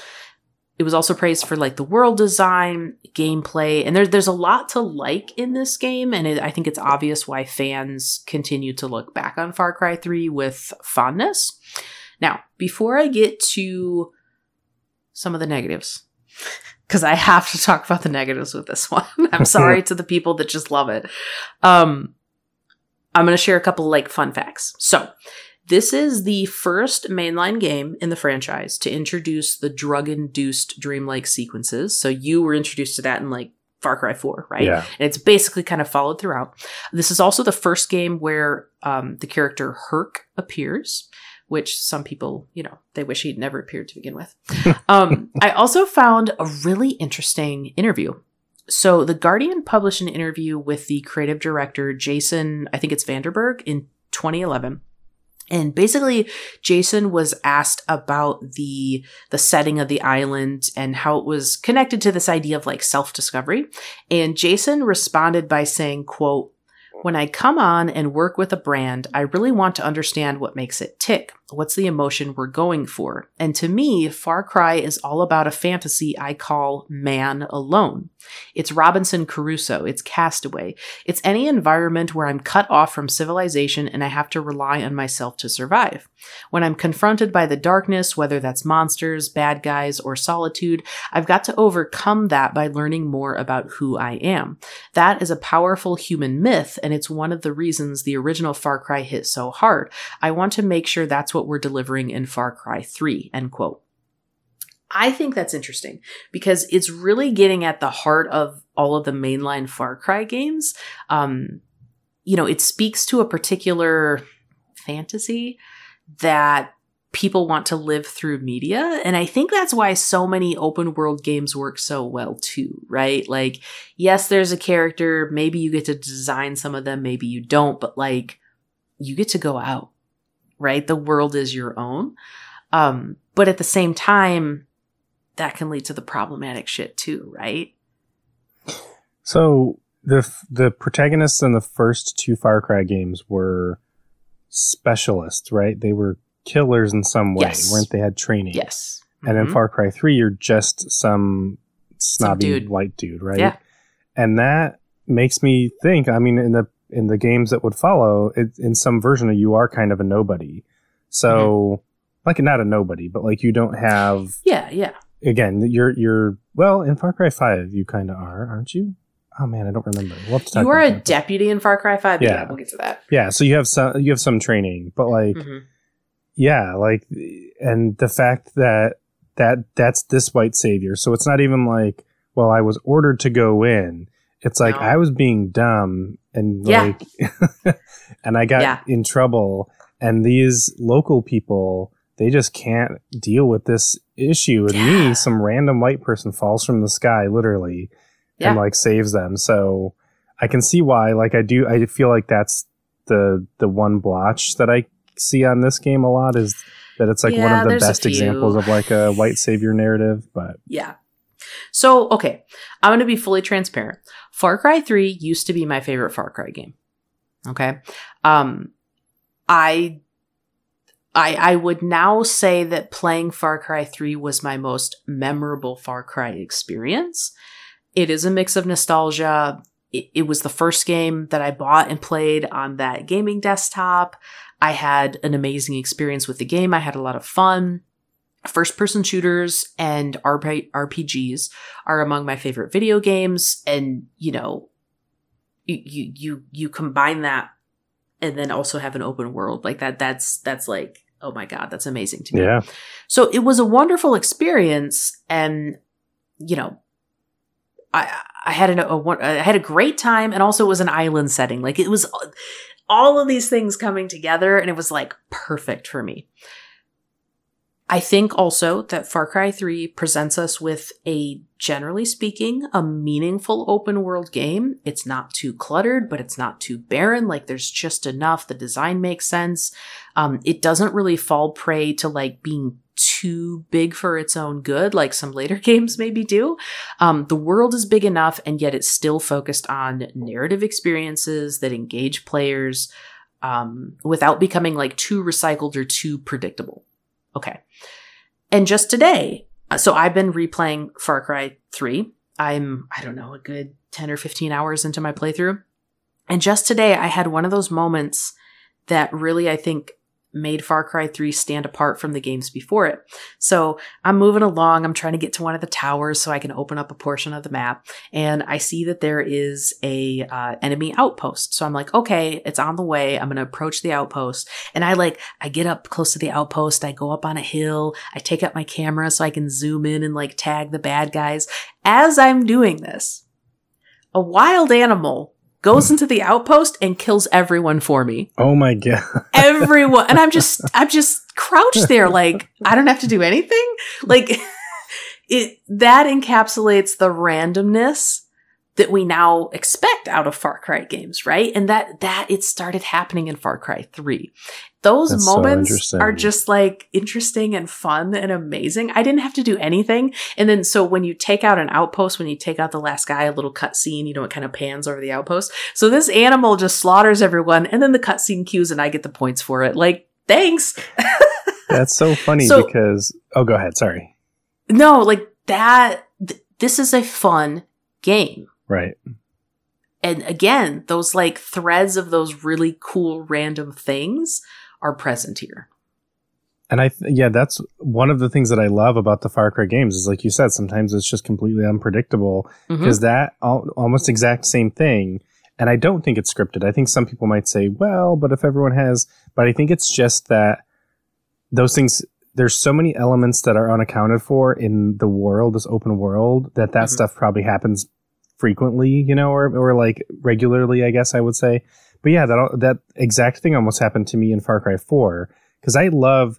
People hate outposts, I think. Maybe it's part of the fatigue that you're talking about. But like, I like the outpost thing. And I like getting like a sniper rifle. In Far Cry 4, that's what I like. Sniper rifles and assault rifles are my go-to. Yeah. And I love going around like the whole perimeter, finding a really good sniping spot, like tracking the enemies, you know, tagging them, seeing where they're going to go. And I did that the one time. And it took me, and it like takes patience and it takes time. It took all this time. And I'm getting ready to start taking them out because you have to take them out in a specific order. Because if you take this guy out, then that guy's going to notice. He's going to go for the alarm. So I'm doing that. I'm getting ready. And then, like you said, I think it was like whatever the big cats are in Far Cry 4 started attacking one of the outside guards. And so two of the other guards are running over and they start shooting and it starts attacking them. And I'm like, well, I can't let them, because like I think Ubisoft tries to account for that. So they put animals in their enclosures, which I'm curious about if that is in Far Cry 3. But in Far Cry 4 and forward, in some of the camps, there will be a caged animal, and you can shoot the cage and release the animal and kind of like produce the thing that we're talking about. I don't like doing that because I don't want to hurt the animals, which we'll talk about later. But when a wild one, like the cat, like the big cat, like you were saying, or whatever your animal was, like starts attacking, I'm like, I'm going to support it. So then I'm like sniping the dudes, trying to like help the cat. And we took out the whole base together, and I was like, this is amazing. Like, I can't think of another game that does that, but yeah, sorry. Yeah, no. So it's fun. It's great. Now I have to talk briefly about the problematic stuff. If you want to skip this is probably going to take me a couple minutes. So for my reading, my perspective, the game is problematic on a number of levels. And I really can't talk about the game today in this context without acknowledging that. So, as I've mentioned, it falls into the white hero narrative trap in that you enter in and you're somehow the perfect person to just solve everyone's problems, right? And it also falls into that kind of trap because usually what happens is there's a skewed view of like the people that are already there, the people that have been trying, the people that have been resisting, and the people that exist in that space, right? The people that are native to those islands are immediately sexualized from the very beginning. So so I guess spoiler for the next few minutes, you wake up, and Dennis is giving you a tattoo that is representative of the tribe. So one, he didn't ask to give you that tattoo. You're just given it. So you're automatically like somehow deserving of having this tattoo that imbues you with like power, right? And then as you're walking around the village with Dennis, there are people in the village, right? And they're dancing and having a good time. And Dennis immediately, I wrote it down somewhere. I can't remember where it is, but he immediately makes a comment about like the women, like, oh, they're pretty, aren't they? So you're encouraged to look at the women in a very particular lens, right? By someone who's considered an insider of the Rock Yacht people. So that's suspect. The protagonist, Jason's masculinity, is the driving motivator for nearly all of Jason's actions. He is fragile. He is coddled throughout the game, which is ultimately the game built on this toxic male fantasy of domination, sex, and violence.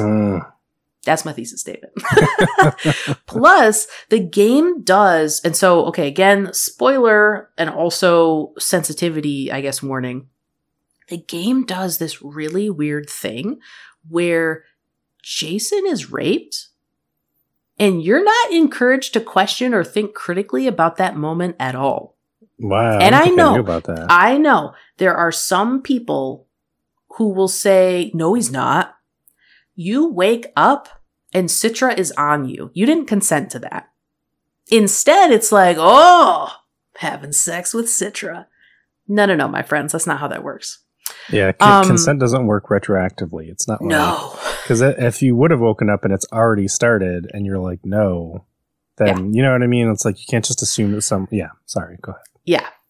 So, narratively, Far Cry 3 is a mess. If you're able to put that aside and just play the game for fun... I can't deny it is fucking fun. But again, I can't talk about, oh, this is great to me without like, hello, major red flag, right? Yeah. Yes, it is the ultimate open world, like shooter playground. And that part of it was a refreshing moment for the franchise, but it's also where this weird divide between open world playground and quote unquote serious narrative begins to form for the franchise. And that divide, I think, has only grown deeper as more games are released. We can talk about that at the end of our discussion. I'm not sure if it's something that the franchise can necessarily recover from, but I also don't think that the developers see it as an active problem, or at least not yet. And apparently, Far Cry's writer had this whole discussion after I think it was after the game came out, that the game is supposed to be satire. But that's bullshit. And I wait for you to play, because if something is satire, you as the reader or the viewer or the listener are supposed to be able to tell that it's satire. Yeah. So anyways, we can Saints Row is satire. Saints Row, if you glance at it, is really problematic, but it's obvious that it's satire. So yeah, when it's like hypersexualizing its characters, it's doing so to draw attention to how we hypersexualize characters in games. So in some ways some people might argue that that's still problematic, but regardless, the satire is obvious. And yes. It doesn't sound like that's in this case. So yeah. So that's Far Cry 3. I still want you to play it. I still want to play it. Especially having a heads up for that problematic stuff, I think it'll make it easier to just kind of roll my eyes when it happens and say like, because I kind of knew it was coming. But so many of the gameplay features, again, it's just more and more and more sounding like the Far Cry that I'm used to, which makes sense because it's immediately preceding Far Cry 4. But so I'm sure I'll have a good time. Like the idea of clearing out outposts and stuff like that. I like that. So yeah, and the towers, which I know some people hate, acted as like little puzzles too. So I think you would enjoy the gameplay part of Far Cry 3. But all right, Far Cry 4. Yeah. So development of Far Cry 4 started after Assassin's Creed 3 released in 2012. And Far Cry 4 came out in 2014, but it was in 2013 that Ubisoft suggested that another Far Cry was in the works. Like they didn't really commit. So Far Cry 4 released in, I think it was November of 2014. And it immediately sold 1.5 million copies in its first week, which at the time made it the biggest launch for the franchise. Of course, a new record would be set with Far Cry 5. And I'm guessing another new record was set with Far Cry 6, but we don't have the numbers, or at least I couldn't find them.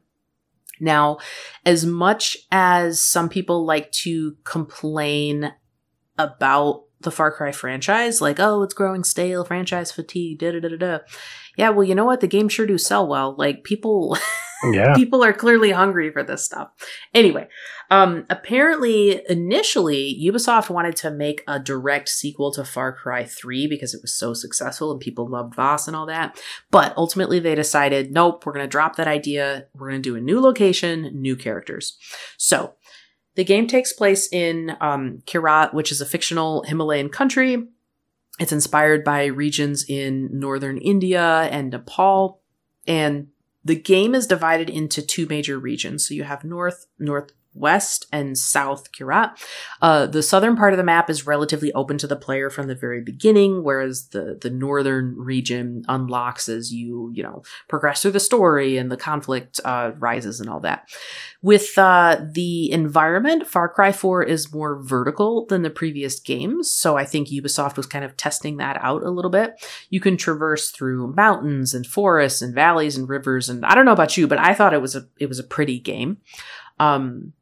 And of course, with the setting, there are some new animals to the franchise. People really liked that component of Far Cry 3. So we have like Asian elephants and rhinos and brown bears and tigers. And I remember being so excited when they released one of their videos and it was like the setting and like the animals. I was like, oh my God, that's so cool. Of course, it makes me a little sad that you have to like kill the animals, but yeah, we'll talk about that.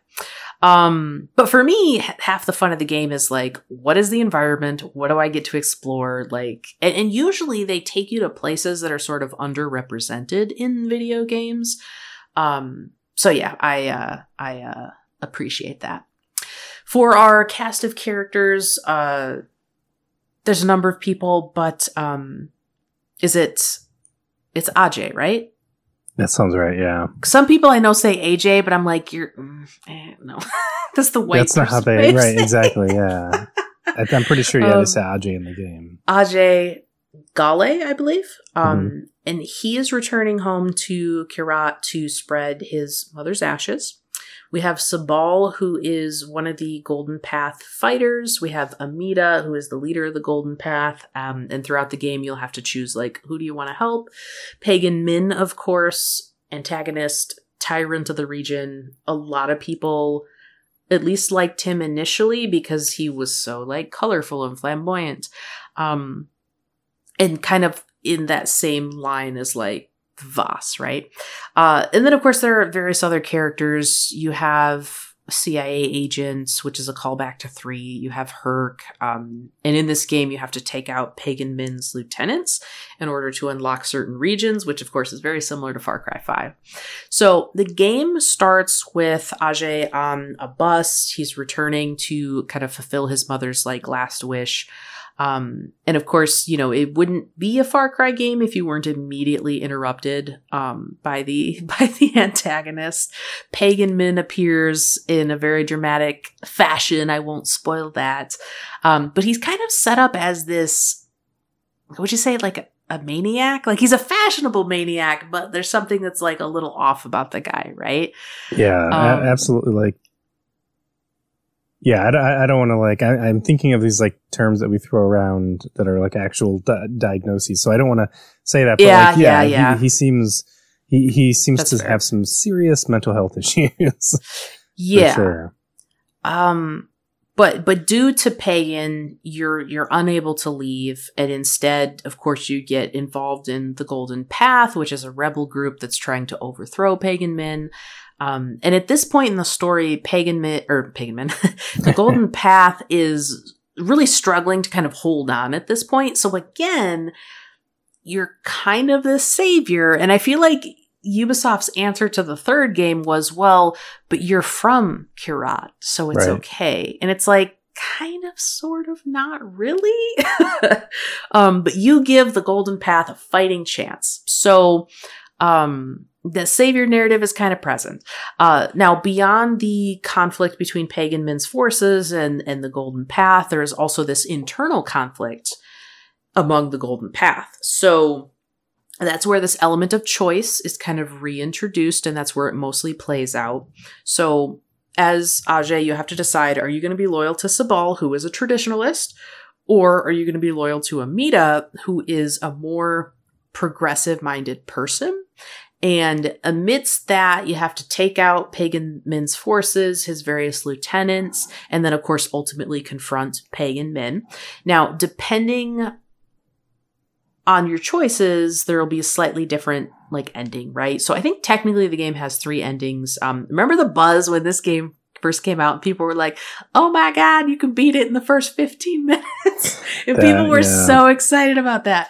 I still don't have that trophy. I'm so mad about it. I keep thinking, like, I'm going to go back and get that trophy. Oh my God. I never did, but it's, yeah. Yeah, so you have to. If you haven't heard, listener, listen. Well, are you going to go through it? I don't want to take it away, but you can share that ending. Yeah. So or very early in the game, you have a meeting with Pagan Min, and he says, "Wait right here, and I'll get you what you need," or something like that. And he leaves, and the game doesn't really direct you, and so literally you could just wait right there. And if you wait there for 15 minutes or whatever it is, he literally comes back and says, okay, now we're going to take a helicopter to go spread your mother that. And that's it. That's the end of, that's your whole ultimate goal. That's the end. Yeah. But like when you're sitting there, you feel, because of game literacy that you're used to, is like, I'm supposed to do something. Like nothing's happening. I'm supposed to. And so then you leave, and that's like, then you start getting attacked, and it's like, oh, you refused my offer. It's a cool decision, and it like generated a lot of buzz, like you said. And you can only do it once. Yeah. Never again, right? Yeah. Although there's something similar in Far Cry 6, isn't there? Kind of. Yeah. Kind of. There's the secret ending, right? Yeah. But okay, as for the official endings, so your choices will determine if Kyrat's future is bad or bad, because there's no winning, which feels like a carryover from Far Cry 2. If you side with Amida, Kyrat becomes this nation dependent on drugs and labor, so that's not great. If you side with Sabal, the country descends into this like patriarchal, traditionalist rule where women are denied political rights and religion is elevated. Also not great. So even though you kill Pagan Min, the Golden Path's leaders do little to correct the region's future in any like meaningful way. So you're kind of left with like, oh, great. Very similar to Far Cry 2, but Far Cry 2, like from point A to point B at the end, is all negative. Far Cry 4 doesn't feel that way, but the end kind of left me feeling like, there's no winning. The goal, of course, is the same as always. Fight the bad guys, take over outposts, gain experience, grab new weapons. So the RPG stuff, is still there, blow shit up. Far Cry 4 does include, I think, some more role-playing elements. There are 2 skill trees. So you have, it was the elephant and the tiger, right? So I think the elephant was like defensive skills, strength and healing. Tiger was offensive skills, takedowns, various moves, you get to reload your gun while running, things like that. One of my favorite additions to the game was the propaganda posters, which are collectible items. I have a thing about propaganda in video games. If we compare Far Cry 4's map to Far Cry 3, it's roughly the same size. Did you know that? I did not. Yeah. But there's more stuff packed in to see and do. And that, so we see that again, Ubisoft move. Right. Yeah, exactly. I was going to say, like, we see it becoming more and more like the Ubisoft that we're used to. Mm-hmm. I am so interested in the white savior thing, because when you first said that, I thought, oh, that's interesting, because they sort of tried to course correct for that, right? Because as you said, it's like a local. Yeah. But it's been a while since I played this game. Haven't revisited it yet. But like one of the complaints about the game was that Ajay was like not a real character. It was sort of like a silent protagonist, like project your own psyche onto him. And so then I was like, oh, that makes sense. That like you said, it doesn't, in theory, on paper, it doesn't look like a white savior narrative, but because Ajay doesn't really get a lot of his own personality or characteristics, it still kind of is, because I'm Ajay. Like, I know, technically speaking, yes, I'm playing this character, but I get so little. But he's also American. Oh, yeah, that's right. I forgot about that. So it's like they did that to make you more comfortable as the player. I don't know. Right. Yeah. Yeah.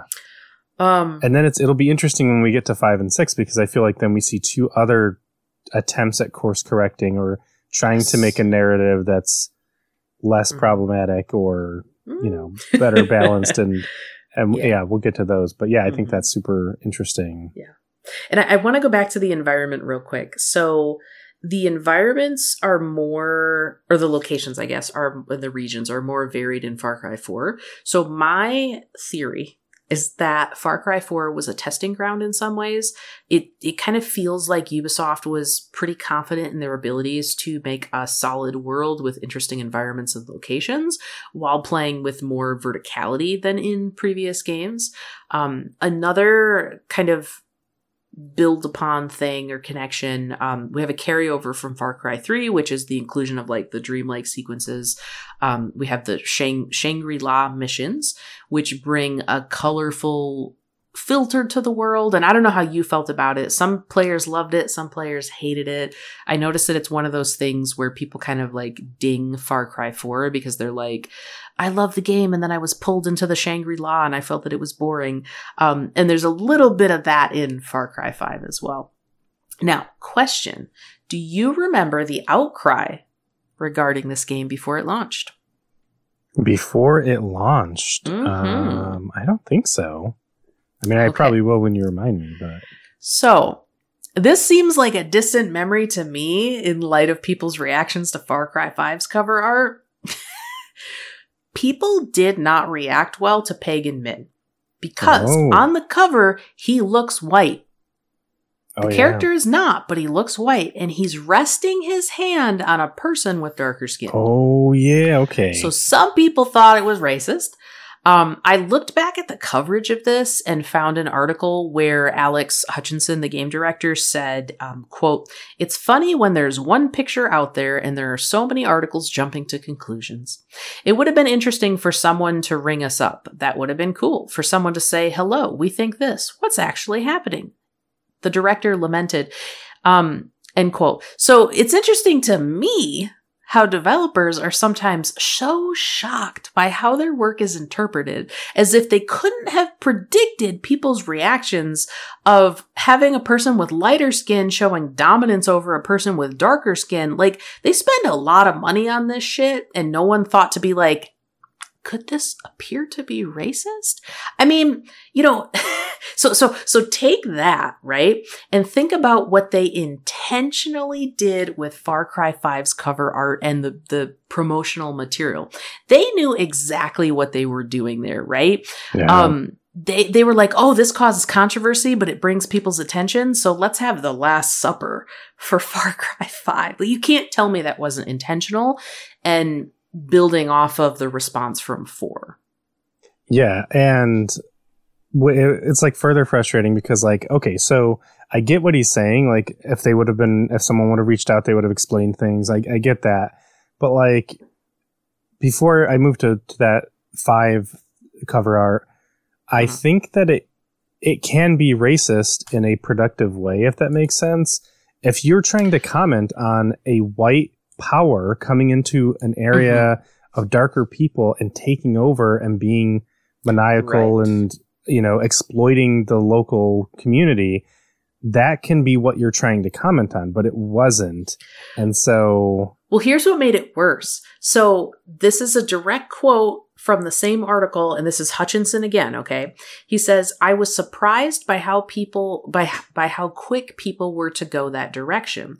I think it's actually cool at the moment that inclusivity and breadth of character and everything are an issue in games, as I do think that's something we need to do a better job of. We need to go that way. But I think Ubisoft as a company has a pretty good history of doing unusual characters. The last game I directed, Assassin's Creed 3, had a Native American lead character voiced by a Native American actor. At the same time, we had, Eveline? In Assassin's Creed Liberation, who was a Creole character. And in the past, we've had Italian characters, and now there's a French guy. We actually have a pretty diverse list overall," end quote. Okay. Nice deflection there, because I'm not buying this idea that Ubisoft is good at inclusion when in Far Cry 4, Pagan Min, a not white character, is played by Troy Baker. Right. Like, how do you... And yeah, and that's the thing, is I would argue that he should have been white. You know what I mean? Like, inclusion doesn't always mean, well, it just has to be someone who's from a minority group. You know what I mean? Like, it's how that character is represented. So it's how the stories are told, too. Like, right. And again, I think it would have been more powerful to say a white person, like, let's just make up like some powerful businessman whose father was a a emerald mine magnate, I'm just a fictional character. Yeah, it's just fictional. And that person decided, this charismatic person decided that I want to go into this small nation and I have ultimate power here because I have so much money and so many, like I can control the politics. That would be a commentary on like white power and imperialism. And that would be so interesting. But to be like, no, let's be inclusive and make him not white. Like he kind of looks white, but he's not white. He's a local, right? Yeah. Except he's not played by, you know what I mean? So I think I will give Ubisoft credit. I do think that they have done a lot. They do have, like when we point to characters from minority groups, Ubisoft comes up again and again. We have the Native American and the Creole characters. We have South Asian. We have a South Asian character. We have a Cuban character. They do create characters that are representative of groups that are not typically represented, but they're also frustratingly sensitive when people push back and say, "Good, now do better." And so, like, I think I can see people. Enough. Right, exactly. Like people are quick to judge, and there's a lot of really harsh criticism. I get that, but sometimes that's needed.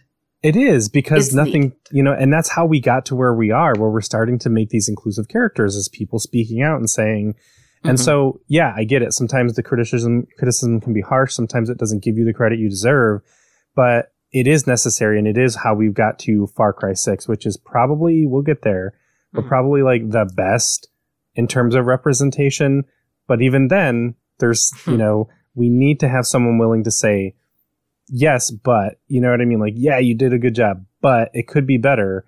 And so I hate how sensitive they get and how defensive they get. And it's like, and with Far Cry 5, which I know we're segueing to right now, how they pulled that fucking bullshit of like, well, our games aren't political. It's like, but they can be, and you're trying to make them political, and they're political when it's convenient to you, when you can say, oh, look at our diverse characters. Look how, we're trying to be inclusive and everything. And so you're fine with that.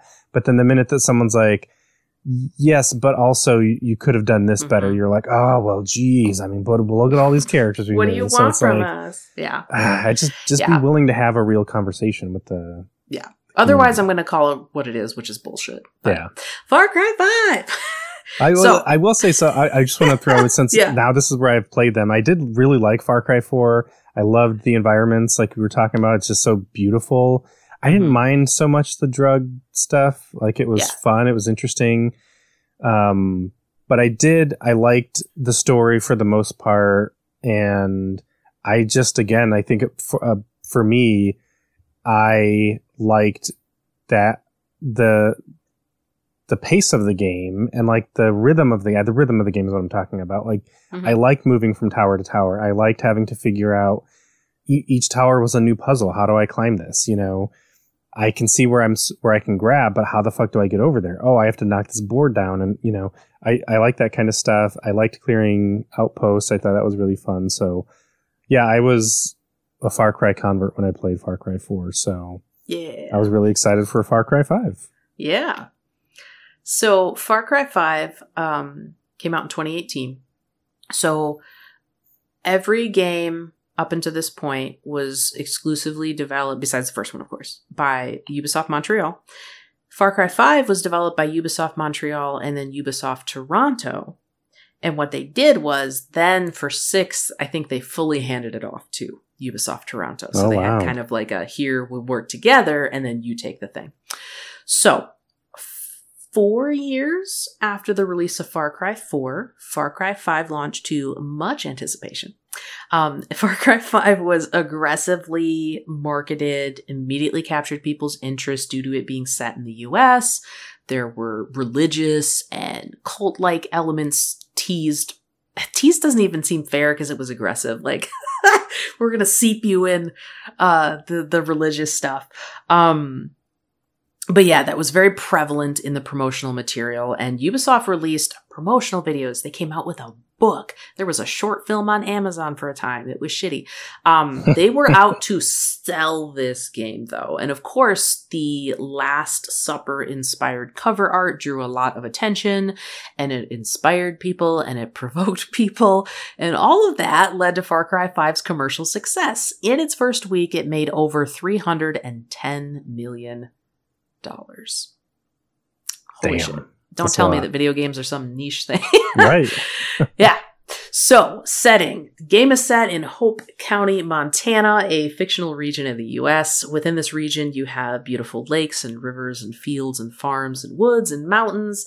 I think it is a pretty cool location. I know that some Far Cry fans were disappointed because Montana isn't vibrant and tropical or some far off location.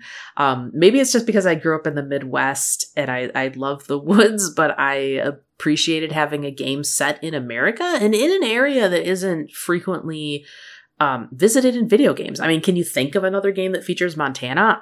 I can't. Montana Jack for the SNES? I'm just making that up. I have no idea. You would have sold me. I would have believed you. Damn, okay. Montana Jack. That does sound like an SNES game. As for our characters, we have an unnamed protagonist who is a deputy, and Ubisoft, the center of diversity and inclusion, let you choose a male, quote unquote, or a female, quote unquote, silhouette. So there you go. There are a number of supporting characters like Dutch and Tracy and Mary May. There's a whole cast of characters that represent the town of Falls End, the Resistance, and the Sheriff's Department. Joseph Seed, the father, is our main bad guy. He's the leader of the Seed family. John Seed, Jacob Seed, Faith Seed are all members of the family, and they are the lieutenants that you have to deal with in order to get to the father. You have various guns for hire. I really liked what they did with the guns for hire here. Boomer, my personal favorite. You have Nick Rye, Grace Armstrong, Cheeseburger, Peaches. As for the conflict, you're this, again, faceless, unnamed deputy who is part of a joint operation between the Hope County's Sheriff's Department and it was the U.S. Marshals, I think. And your goal was to go in and arrest Joseph Seed on charges of kidnapping because the people of Falls End are like, yo, you're taking everyone out of the town. My child is missing. My nephew is missing. Where are they? So obviously there's a problem here. So you're immediately thrust into this high stakes moment. And of course, per typical Far Cry fashion, everything goes to shit immediately. You're left stranded in the county. You're separated from the U.S. Marshals and the other deputies and the sheriff. And apparently, yet again, you are the only one capable of organizing people together and going after the bad guy. On your journey, you're going to free captives. You'll go up against Seed's followers. You'll help your allies. You're going to, reclaim Hope County for the people. Freedom and eagles and all that.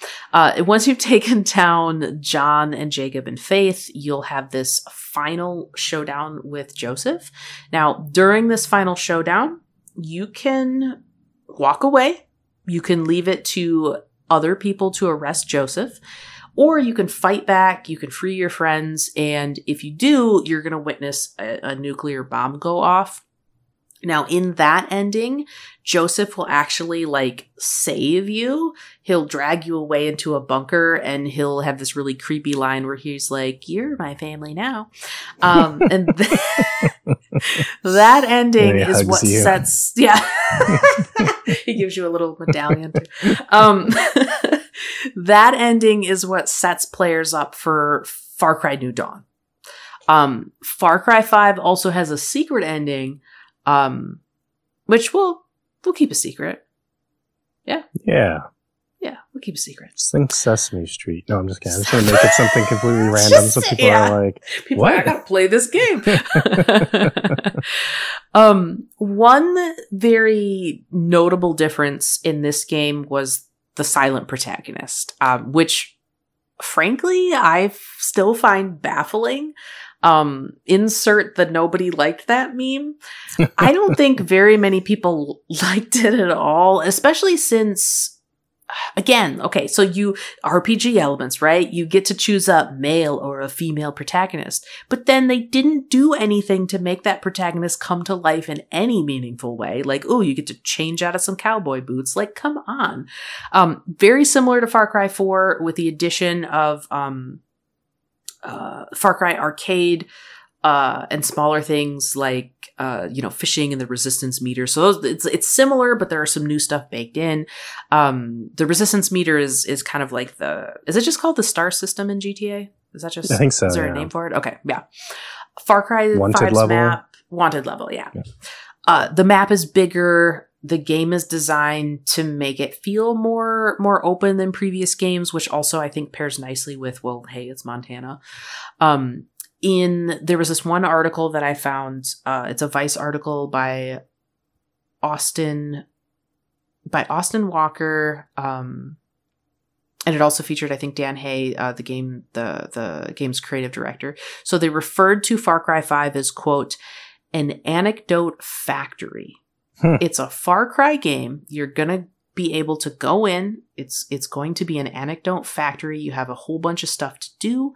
You can play it however you want to play it, and you can assemble the story as a choose your own adventure, end quote. I don't know that that's entirely accurate because the narrative is still a strong narrative. Like, you and I experience the same story. We might go to do different like side missions at different times and whatnot. But I don't know that I'd necessarily call it a choose your own adventure. Like, I think presenting it that way is that sort of like stumble that game developers do, which is you're going to have options. And then like, there aren't really options, or the options aren't really meaningful. Now with Far Cry 5, because it is a bigger map, there's a ton of shit packed into it. So very much like what you would expect from a Ubisoft game today. Which again, we can talk about like, maybe it doesn't matter. Like, if you want to participate in those side things, then you can. If you don't, you're not required to, right? But yeah, the game pretty much opens up into the open world from the very beginning. You do start in this sort of like tutorial area where you're on Dutch's like little island with the bunker, and then you're like, whoa, bigger world beyond that.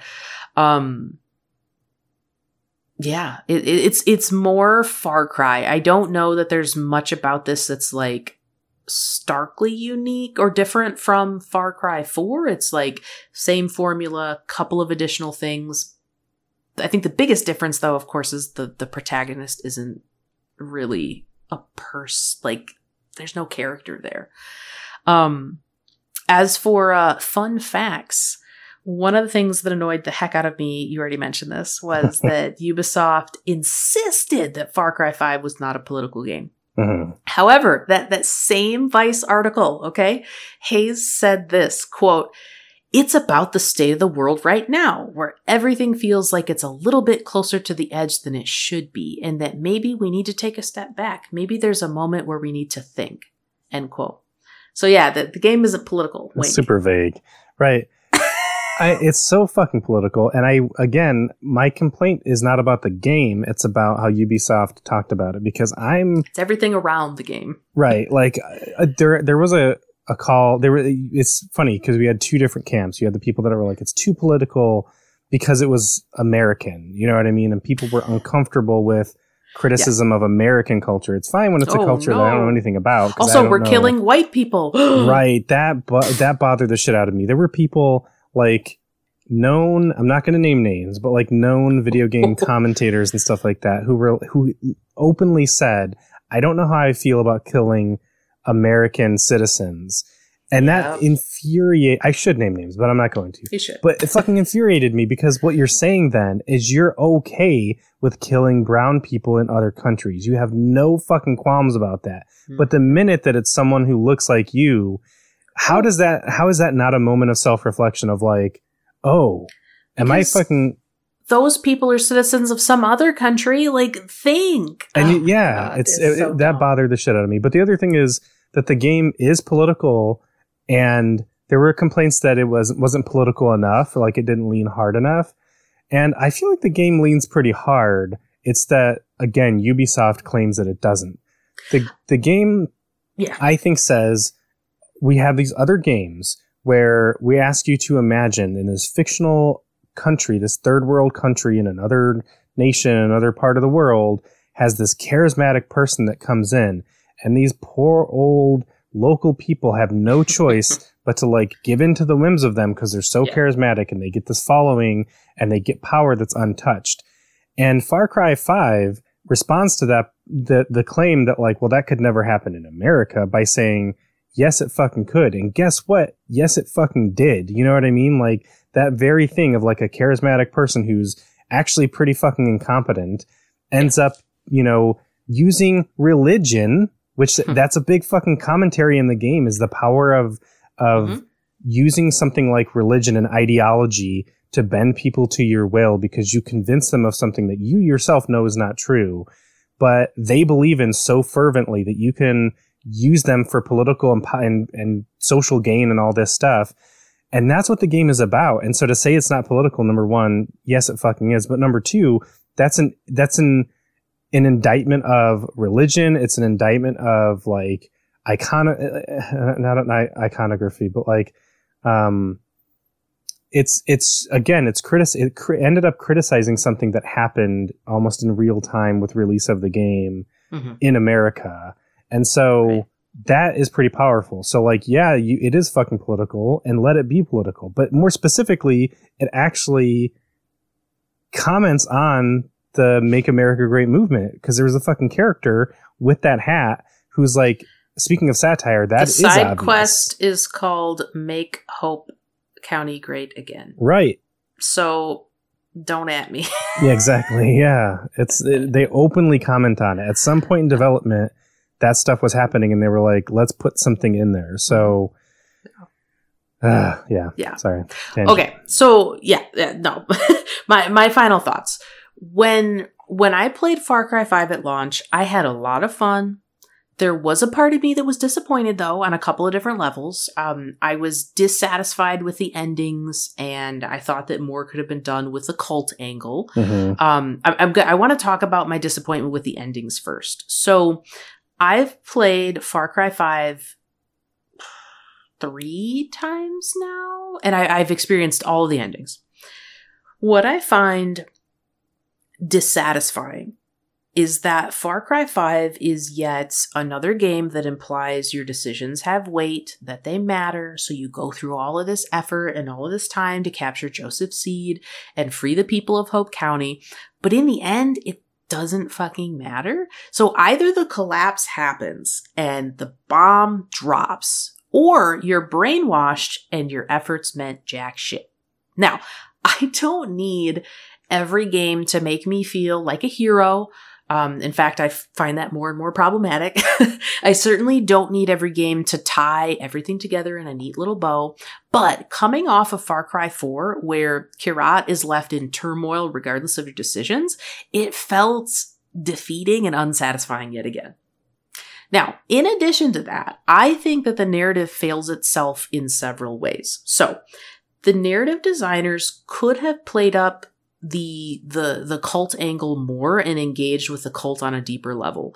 So one of the things Far Cry as a franchise does is it includes optional text throughout the game, right? So a number of video games do this. In Far Cry 5, you get some pretty interesting stories of like people who dealt with Eden's Gate and how they were approached by them. And there were rumors that they heard about this cult and the interactions that they had with the people, the Peggies, right? Some of those notes were way more interesting than what I saw of Eden's Gate. Right? I think that some of those smaller narratives should have been brought more to the forefront so that players could really experience and see Eden's Gate as this manipulative force in Hope County. You know, it's one thing to show people strung up on poles and stuff and the end results of violent acts. But those are extreme examples that, frankly, this is going to sound weird because they're extreme, but they weren't that shocking because they were just there, right? They are rhetorical and they show the end result of something that was absolutely horrible. But part of what's so intriguing about cults is how they get to people, how they work their way in, convincing people that they have something valuable to offer. And cults, you know, they often separate people from their families and their friends. They isolate their members. I wanted to see more of that. I wanted to hear and feel more of those things. Because without them, Eden's Gate is not really different from Pagan Min and his followers or Voss and his pirates.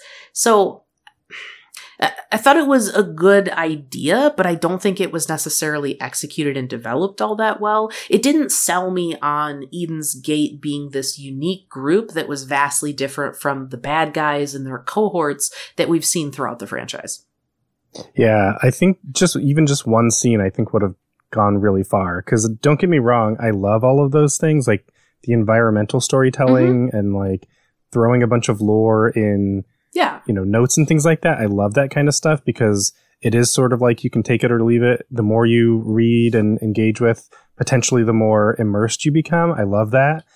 But it also, because it wasn't forefronted even in like that significant way, even again, just one really good scene, it made the cult feel like, again, just the most simplistic of tropes. So like, oh, they're just brainwashed people. Like, this guy's so charismatic. They just follow him, whatever he says. But I like, because like you said, some of those notes get into how, I don't remember the specifics, but I remember some of them being like, this person was sort of on the fringe and they recognized that. So they took advantage of it. So they started coming and being like, inviting them to the local whatever. And again, it really shows how cults work and how, not even just cults, because I think they sort of get away with cults, but just sometimes how people work. You know what I mean? Because the manipulation and... Right. Some of the political stuff that we've seen in the last 10 years has not been cults. It might be cult-like. You could argue that it's a cult, but it's not. It's manipulation. It's rhetoric. It's all these things. So yeah, just having one scene to give us a little bit of a... It just felt like a missed opportunity. But yeah. But yeah, that's pretty much what I have to say about Far Cry 5. Do you have any final thoughts before we switch to 6? I want to talk about the animals because we're going to at some point. So like we didn't talk about it with 4, but you alluded to this. One of my problems with the series. So I love that there are a lot of animals and that every new region has animals that are mostly native to that area. Sometimes they cheat a little bit, but like I think that's awesome. It's I just like seeing nature, and so the idea of and this goes with Assassin's Creed too, like seeing like sharks and bears and crocodiles and everything, and they look amazing because Ubisoft games normally look pretty close to the top of like graphical fidelity and stuff like that. So that's all great. There are 2 things that I don't like. Number 1, I don't like that they basically require you to kill them in like numbers. You know what I mean? And that can be done. You have to do it in Red Dead. I don't really like it in that either, but in Red Dead, it's a little bit more of a choice. There are like legendary creatures that you can kill and get like bonuses, but in Far Cry, a lot of times you're required to kill them to upgrade essential components. You know what I mean? Like how much ammo you can carry, your pouches and things like that. So I don't require that it requires a lot of killing because I'm one of those sappy people who I don't like killing animals in games. The other thing is I wish that the AI for the animals was more realistic, because what they make it out is that all animals are bad. All animals are going to attack you. I wish they were more, to use their word, dynamic. So this animal that I come across, regardless of whether or not it's a predator or not, might be skittish. So I might spook a bear and that bear might run, because that happens in real life. You know what I mean? Not every bear is going to see me and immediately want to fucking chew my head off. But in Far Cry, they do. Especially if it's a predator animal and it sees you, it's like an enemy combatant. It's going to fucking come for you and try to kill you. I want to see more dynamic animal AI. Make it so that if an animal attacks me, I might have to defend myself and kill it and I'll feel bad. But that's just because this particular animal was desperate or, whatever, irritated or something like that, or was being defensive. But I might come across a predator animal that's well fed and not particularly skittish. And so they're going to, maybe check me out and like watch me a little bit and see what I do. Maybe they'll be curious. Like they haven't upgraded their animal AI from what I can tell.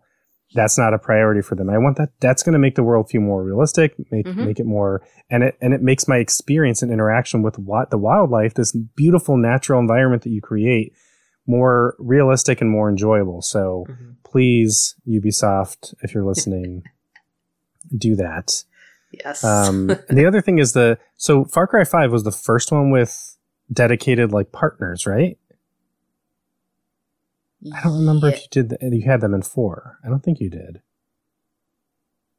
Well, okay, hold on. Were they still considered guns for hire, though? Oh, maybe that's what it was you can call them in. Mm-hmm. But in Far Cry 5, you can actually they come with you. They could stay, right? yeah. Mm-hmm. Yeah. Who was your favorite? Boom Boom. Boomer. Boomer. Yeah, okay. The little Sorry, dog. It's Boom Boom in Far Cry 6. The dog, and I liked Grace. Grace was the sniper, right? Yes. Oh, who was the archer? She was pretty good too. Wasn't it Jess? Jess? Yeah. Yeah, she was my favorite. Those are my top 3. Yeah. Because if I had my way, every game would have romance, and if it did, I would romance Jess for sure. Yeah. She's a little out there, but she's cool. And plus she matched my playstyle, which was very bow heavy, silent. Just I love that idea, and the sound effects of the bow were so great. Of just being in the foliage and just. And just sticks into their head, and it's oh man.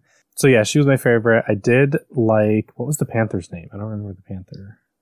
Was that Peaches? That was Peaches. Yes, yeah. Okay. And then Cheeseburger the bear. He's adorable. He's adorable, but he's not useful, but he's adorable. Gets me into trouble. And we'll get to a character in Far Cry 6 that does that too. But it's so hard because you're I want to be stealthy, and this thing is fuck that, let's go, Leroy Jenkins. But the thing is, it would get overwhelmed and it would get killed, and I'd be like, Cheeseburger, see what you got yourself into. Yeah, god damn it. So I think it's just but I like that, your play style. If that's your play style of just running in and just shooting shit, Cheeseburger is perfect for you. So. So I did like that, but yeah, Jess was my girl. Like you said, I liked. You just said her name, the sniper. Grace as well, because same thing. We could both be stealthy, and she would, sometimes she would act without me saying anything, which sometimes was good, and sometimes I'm like, hey, I want to get that kill. But yeah, I liked the, that part of it too. So overall, I liked 5. I thought 5 keeps growing on me.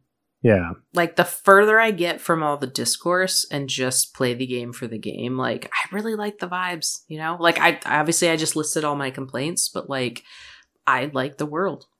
And I think to go back to that fatigue thing, which I think we can talk about at this point, I think that's what bothered me is it's where you see the discord between critical consensus and popular thought. Because critical consensus, one of the flaws in the way that we do things now is that reviewers are the people who of course you're going to get the person who's played Far Cry 1, 2, 3, 4, 5 or whatever to play Far Cry 6 for a review. Mm-hmm. They have a knowledge of the series. They can say, this is what's changed. This is what's gotten better, what's gotten worse, whatever. The problem with that is that person has been required to play every Far Cry for the last however many 6 years or whatever the case is. And so, yeah, that person is more likely to have fatigue, especially when you're requiring them to play that game within a week because that's when they got the review copy. And so I can see why reviewer comments have leaned in that direction. Mm-hmm. But imagine someone going to the store, which I think this is far more indicative of the type of person who's probably going to play a Far Cry 5, for example. And they're I want to play a game. Whoa, look at this cover art. How dynamic Ubisoft wants them to say it is. But they're oh, this looks interesting. And they buy it. And it's their first Far Cry, like Far Cry 4 was for me. They don't have any of that fatigue. And so your criticism of it, that sounds stupid. Your criticism of it as a reviewer is going to be very different than the average person's experience. And I can see the average person being a 78, you know what I mean? How is this game a C+? It excels in so many areas. Not that there's nothing to criticize it about for sure, but I think every time a new Ubisoft game comes out, mostly Assassin's Creed and Far Cry, and I hear people say stuff like that, it's oh, it's the same thing over and over. I think of all the other examples of that of games that do that and series that do that, and they don't get criticized. And I'm it seems so unfair to the series. So I understand on a personal level how you might be quote unquote tired of the Ubisoft formula. I get that, but I don't think it's fair to hold the game to those standards when that's your own personal feelings. To say that it's a flawed game because I'm tired of the formula feels unfair to me. So, right. Yeah. But that's true of any franchise, right? Yeah. Exactly. Yeah. But I don't think it's an issue that we'll see ever go away. Like, right. The longer that these franchises just keep growing, like it's going to be a constant problem. For sure. Yeah. But all right, Far Cry 6. Far Cry 6. Take us all home. Right. Far Cry 6, released in 2021. I waited with much anticipation. This is the Far Cry that was handed off to Ubisoft Toronto. So we've seen a switch there with development. In many ways, I think that Far Cry 6 feels like a direct response to Far Cry 5's supposed lack of political commentary, because Far Cry 6 throws you right into political conflict that has resulted in war. There's no denying it. The game is inspired by revolutions such as the 1950s Cuban Revolution, and the game comments on fascism, imperialism, democracy. So there's no denying it, and I don't think they really tried to this time. But I also don't think people were asking as many questions with this one, because the cover was actually a pretty boring cover. Some of the steel cases look nice, but anyways, this game is also notable because it calls back to earlier games such as Far Cry and Far Cry 3's tropical settings. We have the return, praise be whoever decided this. We have the return of voiced protagonists, which of course we had in Far Cry 3 and Far Cry 4, and was notably absent from Far Cry 5. This time around, we have a fictional island of Yara, which is set in the Caribbean, and it is partially modeled off of Cuba, but of course not entirely. This location is, I believe, the largest map world presented to us yet. I think I read that Far Cry 6's map is something like 3 times as big as Far Cry 5. Damn. Holy shit. I'm not sure that we necessarily need to keep going bigger and bigger, but damn. Isn't that funny now to think of like Far Cry and Far Cry 2 and how they're like, the map is so big. It's probably a little speck. It's a corner. It's a postage stamp on a package. Exactly. but that is one thing though, that like I don't like when games use that as a marketing point either though, because they're just talking about like square footage. Right. So much of Far Cry 6 is water, which I don't mind. I love water, but there's not really much to do in that water. You know what I mean? Yeah. In some games, they do offer that. Like in the Assassin's Creed games, they make a point to have like ruins and ship battles and stuff like that. But it's still, I don't personally count that as being as for sure, as able to be explored and, you know, and experienced as the land-based stuff. So yes. Let me think. I think that's good for the contextual stuff. With our characters, we have Dani Rojas, so your protagonist can be, again, male or female. Dani is a Yaran rebel, former military, and basically is seeking to free Yaran society from fascism. Our bad guy is El Presidente, Anton Castillo, his son Diego, of course, set up to be his successor. We have a wide cast of allied characters. I didn't write them all down, but we have Clara Garcia, Juan Cortez, Carlos Montero. There's Talia and Paulo and so on. We have amigos this go around. So we have Chicharron, Chorizo, Guapo, Boom Boom. Madalgo is back. I fucking love Boomer, man. With the plot, it's present day. Yara is this isolated island. Its economy has been suffering, and El Presidente has been elected. He's promised, of course, to, solve all of Yaran's woes. And his whole campaign was I'm going to turn Yara into this prosperous nation, right? In reality, though, he's working people to the bone. He's killing anyone that opposes him, and he's ruling through fear and force. So again, we have the tyrant. Dani is working with members of Libertad, the guerrilla movement, and you have to fight with your allies to overthrow Anton. You have to earn people's trust, and it kind of goes by the region of the map. There of course are a number of plot points. I don't want to spoil. I feel like if any listeners are going to play a Far Cry game, I mean, they'd probably go with the newest one. Ultimately, of course, similar pattern of defeat the lieutenants, free the region, go into outposts, unlock the map. You ultimately confront Anton, and he is overthrown. So, spoiler, I guess. The future is a bit brighter. So it's not, I didn't find it as disappointing. I'd like to hear from you on that. But there's also that like secret ending where you can just leave. You just peace out. Yeah. Of course, if you do that, you did nothing good and you just are chilling on the beach in Miami while, you know, El Presidente takes control of Yara. But yeah. So, but I do want to comment on that because it is sort of interesting because Danny, it ties into what we were talking about before with the protagonists, where with Far Cry 4 and 5 in particular, they are silent. So even in Far Cry 4, it's not a silent protagonist per se, but again, very little characterizing of the, you know, and so like it's basically a character you can project yourself onto. Far Cry 4, definitely so. Far Cry 5, Far Cry 5, and then Far Cry 6, they heard the criticisms and they were like, all right, we need to make Danny their own character. And Danny was unique. Right. Yeah. And I liked Danny. And it also ties into the whole thing about like the white savior thing of like, these people are inept. They can't do anything. No.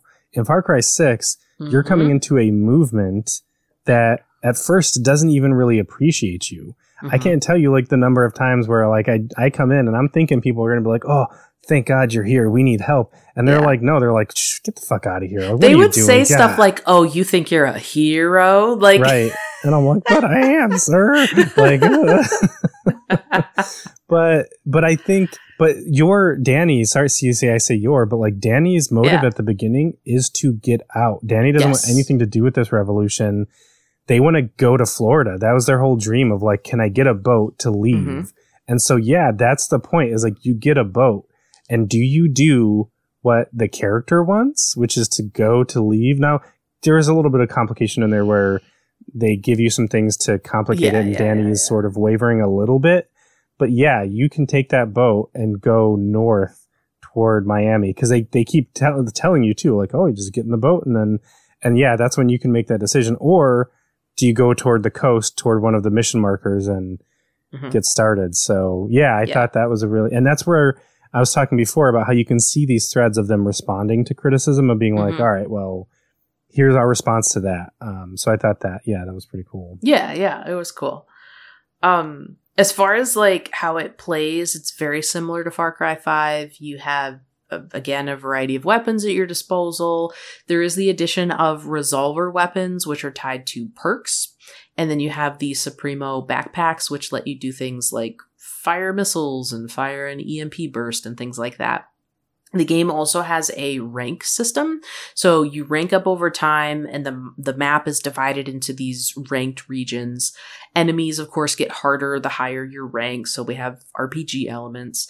You also have access to several camps in the game, and each of those camps have facilities that you can level up. And when you level them, you get access to different resources, which I like that. I like having like home bases and stuff. There's, I guess, nothing too unique about those features being added to the game. I mean, like, those features exist in other games, so it wasn't like, oh my god, this is revolutionary. But for Far Cry, it did help, I think, to spice things up a little bit. I know that some people have referred to Far Cry 6 in particular as being, like, tired game design. But again, that goes back to the franchise fatigue thing. Far Cry 6 is a perfectly functional game. It works. If you don't like the formula, then it has nothing new to entice you, I don't think. If you love Far Cry, you get more Far Cry. Moving on to the funner facts. Because of the emphasis on politics and fascism, this game has some excellent examples of propaganda.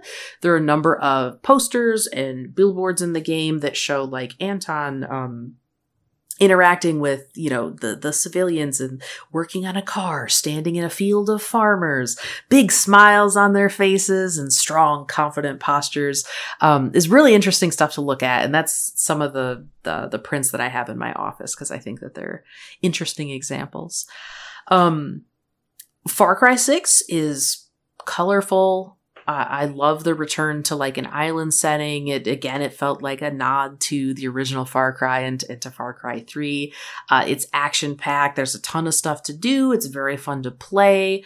I think the narrative can get a little predictable at times, but there were some moments that I won't spoil where I was like, oh my God. And I was like, I can't wait for Joey to experience this. Yeah. And we're going to be angry together. We're going to feel the things. But what I will say about the narrative is that I wasn't left with that same level of dissatisfaction that I felt after beating Far Cry 4 and Far Cry 5. Yeah, for sure. I thought they have come a long way. And again, I think it shows, and I think it's part of what frustrates me about the previous ones where they were like, it's not political, because they sort of tried to use it as a marketing point for this one to say, no, this one definitely is political. And they had a whole like behind the scenes video about how it, and on the one hand, again, great, but it just retroactively makes me frustrated to hear you to go back and look at Far Cry 5 and you being like, no, not at all, not political. So it shows like the marketing, right? How it's art. And so that it should sort of speak for itself, but then it's marketing. You have to have this marketing department that comes in and spins it. And it's like, just let it stand for itself. I really liked it. I had a great time with it. I like the formula, and I have no problem with refinement. We've talked about that before, where you don't have to invent something new every time. In fact, that takes more time and money. And if you keep making your open worlds more immersive and believable and detailed, I'm a fan of that. Like at some point, I might want you to change it up, but these games do not come out every year. Right. And there's no one else that does it quite like this. So keep refining, just, and like you said, you don't have to like reinvent every single time. And in fact, when you do, you open up for disappointment and for stuff to fail. Right. Yeah. One of the things that I will say in just kind of like reflecting on the franchise as a whole is I do feel that the divide is deepening between open world playground and serious story. I don't know how to bridge that, but I think it is becoming an issue in part because as a player, if you're saying to me by the design of the world, be free, go do what you want. But then I keep getting calls about like, hey, we need your help. Hey, we need to talk to you. What am I supposed to do? Like it can only ever be sold so hard on my character as truly being a part of the world when I'm off doing fun shit and blowing stuff up, when there's people on the other end of the line being like, hey, this is life and death for us, Yeah. There's definitely some discord there.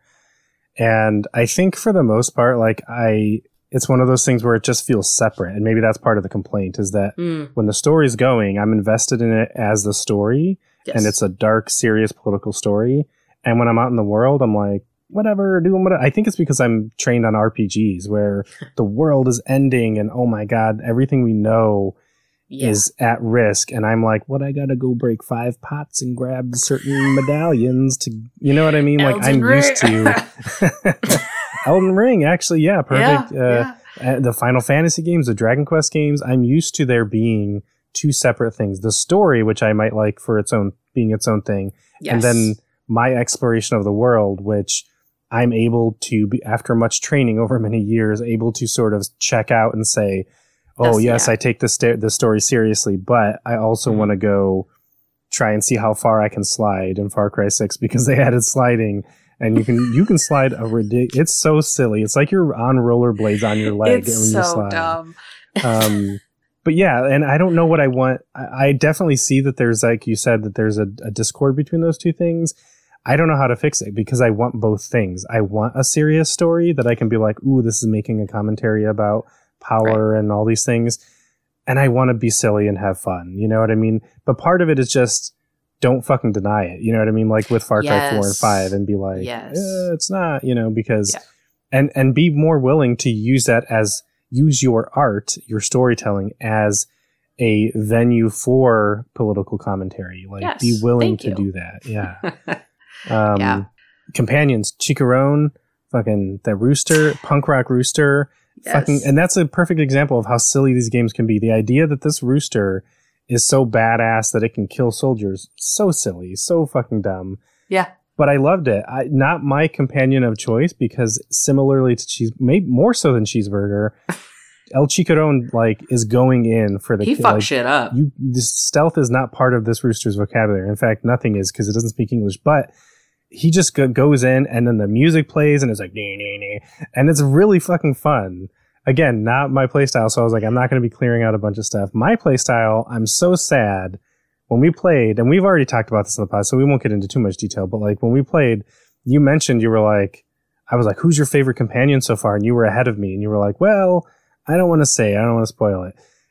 And I wish I would have, but see, this is the thing, is you don't know to go do stuff, Mm-hmm. I wish I would have gotten this companion earlier. I was using Wapo for the most part, the crocodile, and I love Wapo, but he is dumb as shit. He got me in trouble so many times. He would try to be stealthy, but he's this big lumbering oaf, so he'd run into a mine and blow shit up, and I'm like, Wapo, or he'd get hit by a car, whatever the case is, he's getting in trouble. But later on, you get the Panther, and I don't remember the name. Do you remember the name of the top? I do not. I'm forgetting the name. I got it so late in the game, and I was like, I wish I had you early on, because again, it's my playstyle. She's really stealthy, and she is magical in a way. Again, I don't want to spoil too much, but if you that sounds like a magical leopard or a magical panther sounds cool to you, look it up. Go get it early, because I wish I would have had it for the whole game, but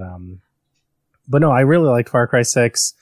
I don't know what to feel about the whole, to sort of get to the wrap up here, the franchise fatigue thing. At some point, I feel like they're going to buckle to the pressure. I don't know that I want them to, because I feel like it's a damned if you do, damned if you don't. If they change up the formula drastically, people are going to be like, well, this isn't Far Cry. That's what I'm saying. Because people even complained about the Supremo backpacks. And it's but you didn't really have to use them. So maybe don't complain about whatever. Yeah. Well, that gets into one of our things that we bring up all the time is I hate when people complain about optional things. If you don't have to use that mechanic or that feature or whatever it is, then who cares? You know what I mean? Then don't do it. The fact that they make it optional is a good thing, because then people that do want to use that, they can. I don't use transportation in most of the games. I run around on foot, especially Far Cry. The game, the vehicle mechanics in Far Cry, not the best. Not something they're known for. So I'm not driving around. I fly around. I do fly around. Even the helicopter piloting is very sloppy, but I will fly around if it's a really long distance. I prefer that to fast travel, but horses and cars and things like that, I don't really use them, but I'm not going to complain about them because I don't have to use them. Because it's optional. Right. So I think that's part of it too, is with the whole map thing where people are like, the map's all these things, too much to do. And my question is, how much do you have to do to play the game? A fraction of it. So why not just ignore that other stuff and let us who enjoy it. I like having all those icons.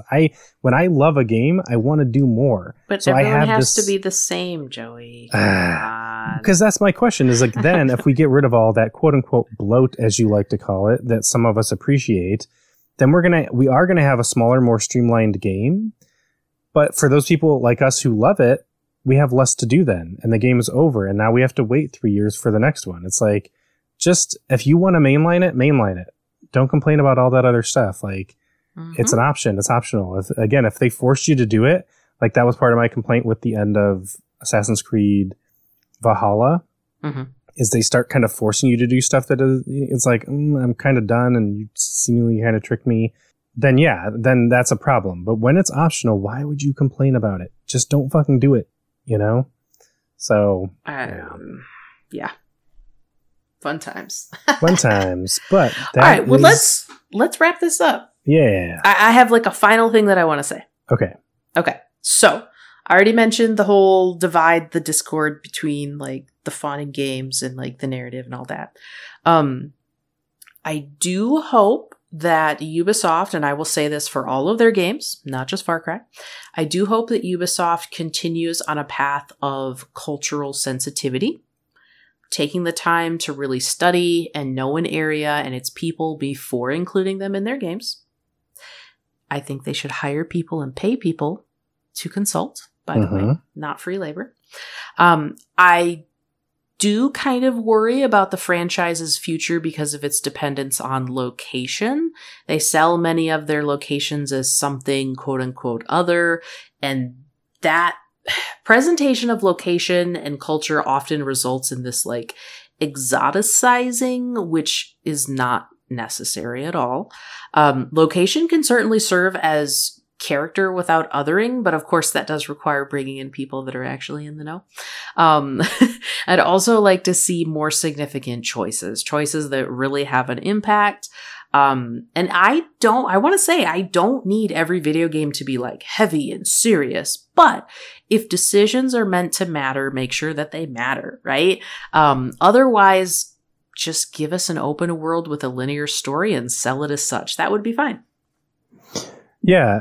I don't mind quote unquote exotic locations. I think I'm fine with that being a part of the series. It's the exoticizing it's the tourism of it. It's what do we like about that location? Right. Like you said, why not allow, and like we were talking about the politics, allow the consultants who are from that area the ability to use this game. And I think they did a pretty good job of that with 6. It's not perfect, but I think they're moving in that direction. Yeah. Hire consultants to highlight what they think is important and interesting about their culture. And you'll get richer, deeper, better stories, I think, out of that. They would at the very least be more genuine. Right. Than like, oh, let's go spend a month there and take pictures and be like, this is why we think it's beautiful as visitors. Like that's where you get into that problematic, like, here's our interpretation of this culture.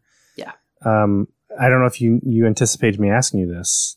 If you had to put them in order from your favorite to least favorite, what would you do? Oh God. Okay. let me and just the mainline games? Just the mainline games. Yeah. Okay. Whew. Mine's easy. I've only played 3 of the mainline games. I played New Dawn. But yeah, mine would be 654. I think I like them in 654. Yeah. Okay. Okay. This might change if you were to ask me tomorrow. Which I will. No. I think I would put 5 as my number 1. Oh shit. Then I would do 6. Then I would do 4. Wow. And then, man, when you get to 5, 6, 4, 3, 2, 1. Wow, I really thought 3 was going to be higher, but bro, the more I think about the bad, I'm like, ugh. Ugh. If you would just say play experience, I would probably have 3 as number 1 or 2. But when I consider the narrative and like the icky stuff, I'm like, I can't. I can't. Yeah. So the nostalgia would bump it up. Like if it was pure, here's my fuzzy feelings of when I was there, it'd probably be in top 3. Absolutely. Yeah. And I think that's fair too, isn't it? And that's what makes it hard about when we talk about games aging. Part of what we're talking about is the technology and the mechanics, and like gameplay design has come a long way. So the game doesn't feel good anymore. Right. And part of it is that cultural part of it is like part of it's the awareness. Yeah, I've had that with a bunch of old movies and stuff. I watch them and I'm like, oh, I'm so excited to go revisit. I loved this movie as a kid. Yep. And I'm like, shit. And it's still fun, and it's still, it rekindles that nostalgic, warm feeling. But I can't then be like, it's a great movie. I can say I love it. It's a part of my life, but I can't be like, oh man, after all these years, it's great, because no, it's objectifying women in a really bad way, or whatever it is, so right. Yeah. Exactly. But no, I love the Far Cry series. I guess last thing, what do you want from the next Far Cry game? Location? Do you have an ideal location? I know we just talked about how that can be problematic, but I feel like in terms of location, your big want was Egypt, and they did that in the Assassin's Creed series, which does similar things with location. Yes. So do you have like somewhere they haven't done yet? A culturally sensitive return to Africa Ooh. could be amazing, but it would absolutely have to require that the protagonist was from the place. Right. And I mean, Africa's a huge place. We like to talk about it as if this is like Monolith, but it's a massive continent. Pick a place, give me a deep sense of culture, make it significant, make the story genuine, take some risks. I would be all for that. I think it would be cool to have it on the northern coast of Africa and have there be some intermingling of those Mediterranean countries, you know what I mean? And have some of that political and cultural commentary about the mixture of... And they could travel back in time too. Like I don't think the franchise would be ruined in any way if they chose a different era. Like Far Cry 1960s or something. Yeah, Wow, yeah. They could tell some really interesting stories. Far Cry the Diamond Mines or something. God. The Emerald Mines, and you could have a young kid who goes on to become a billionaire. I don't know when to expect it. I feel like they're starting to slow down on the Assassin's Creed and Far Cry games, but I'm excited for whenever we get it. Usually the distance between announcement and release is actually pretty short, so I'm hoping that we hear about it in the next year at least and get an idea of what we're gonna see. But yeah, I'm really excited. Is there anything else left to say? I feel like we've said quite a bit. It's a long ass episode. Thanks for listening. And thank you for putting all the work in. Like I know how I feel. I did that with Resident Evil, but I feel like yours was even more like, meticulous. Yeah. And I tried to front load a little bit the first 3 games because I knew that you hadn't played them, and then leave it a little more open for the ones that you had played. So I think that worked out. Well.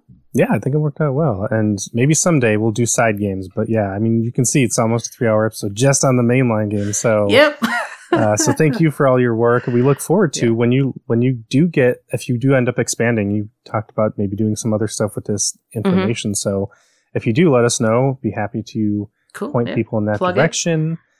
You can check us out on social media. I'm on Twitter at Losperman. Tab's on Twitter at RandomMox. Do you have anything else you want to plug? Any other? No, you have a YouTube channel? You want to plug that yet? Okay. No. What YouTube channel? What are we talking about? I have no idea.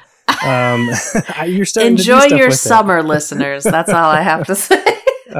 You can email us at prettypixelspodcast@gmail.com if you have any comments about the series and you want to push back on anything or comment on anything. Please do. And next week again is our big summer playlist episode. Yeah. And it's probably going to be another big episode. So strap in and get ready. I said strap in, okay? Don't give me that look. You can strap on if you want to. I'm not here to tell anyone what to do with their podcast listening time. But yeah, we're going to talk about all the things we're wanting to play and experience over the summer. So listen in, and we will talk to you later. Bye. Bye.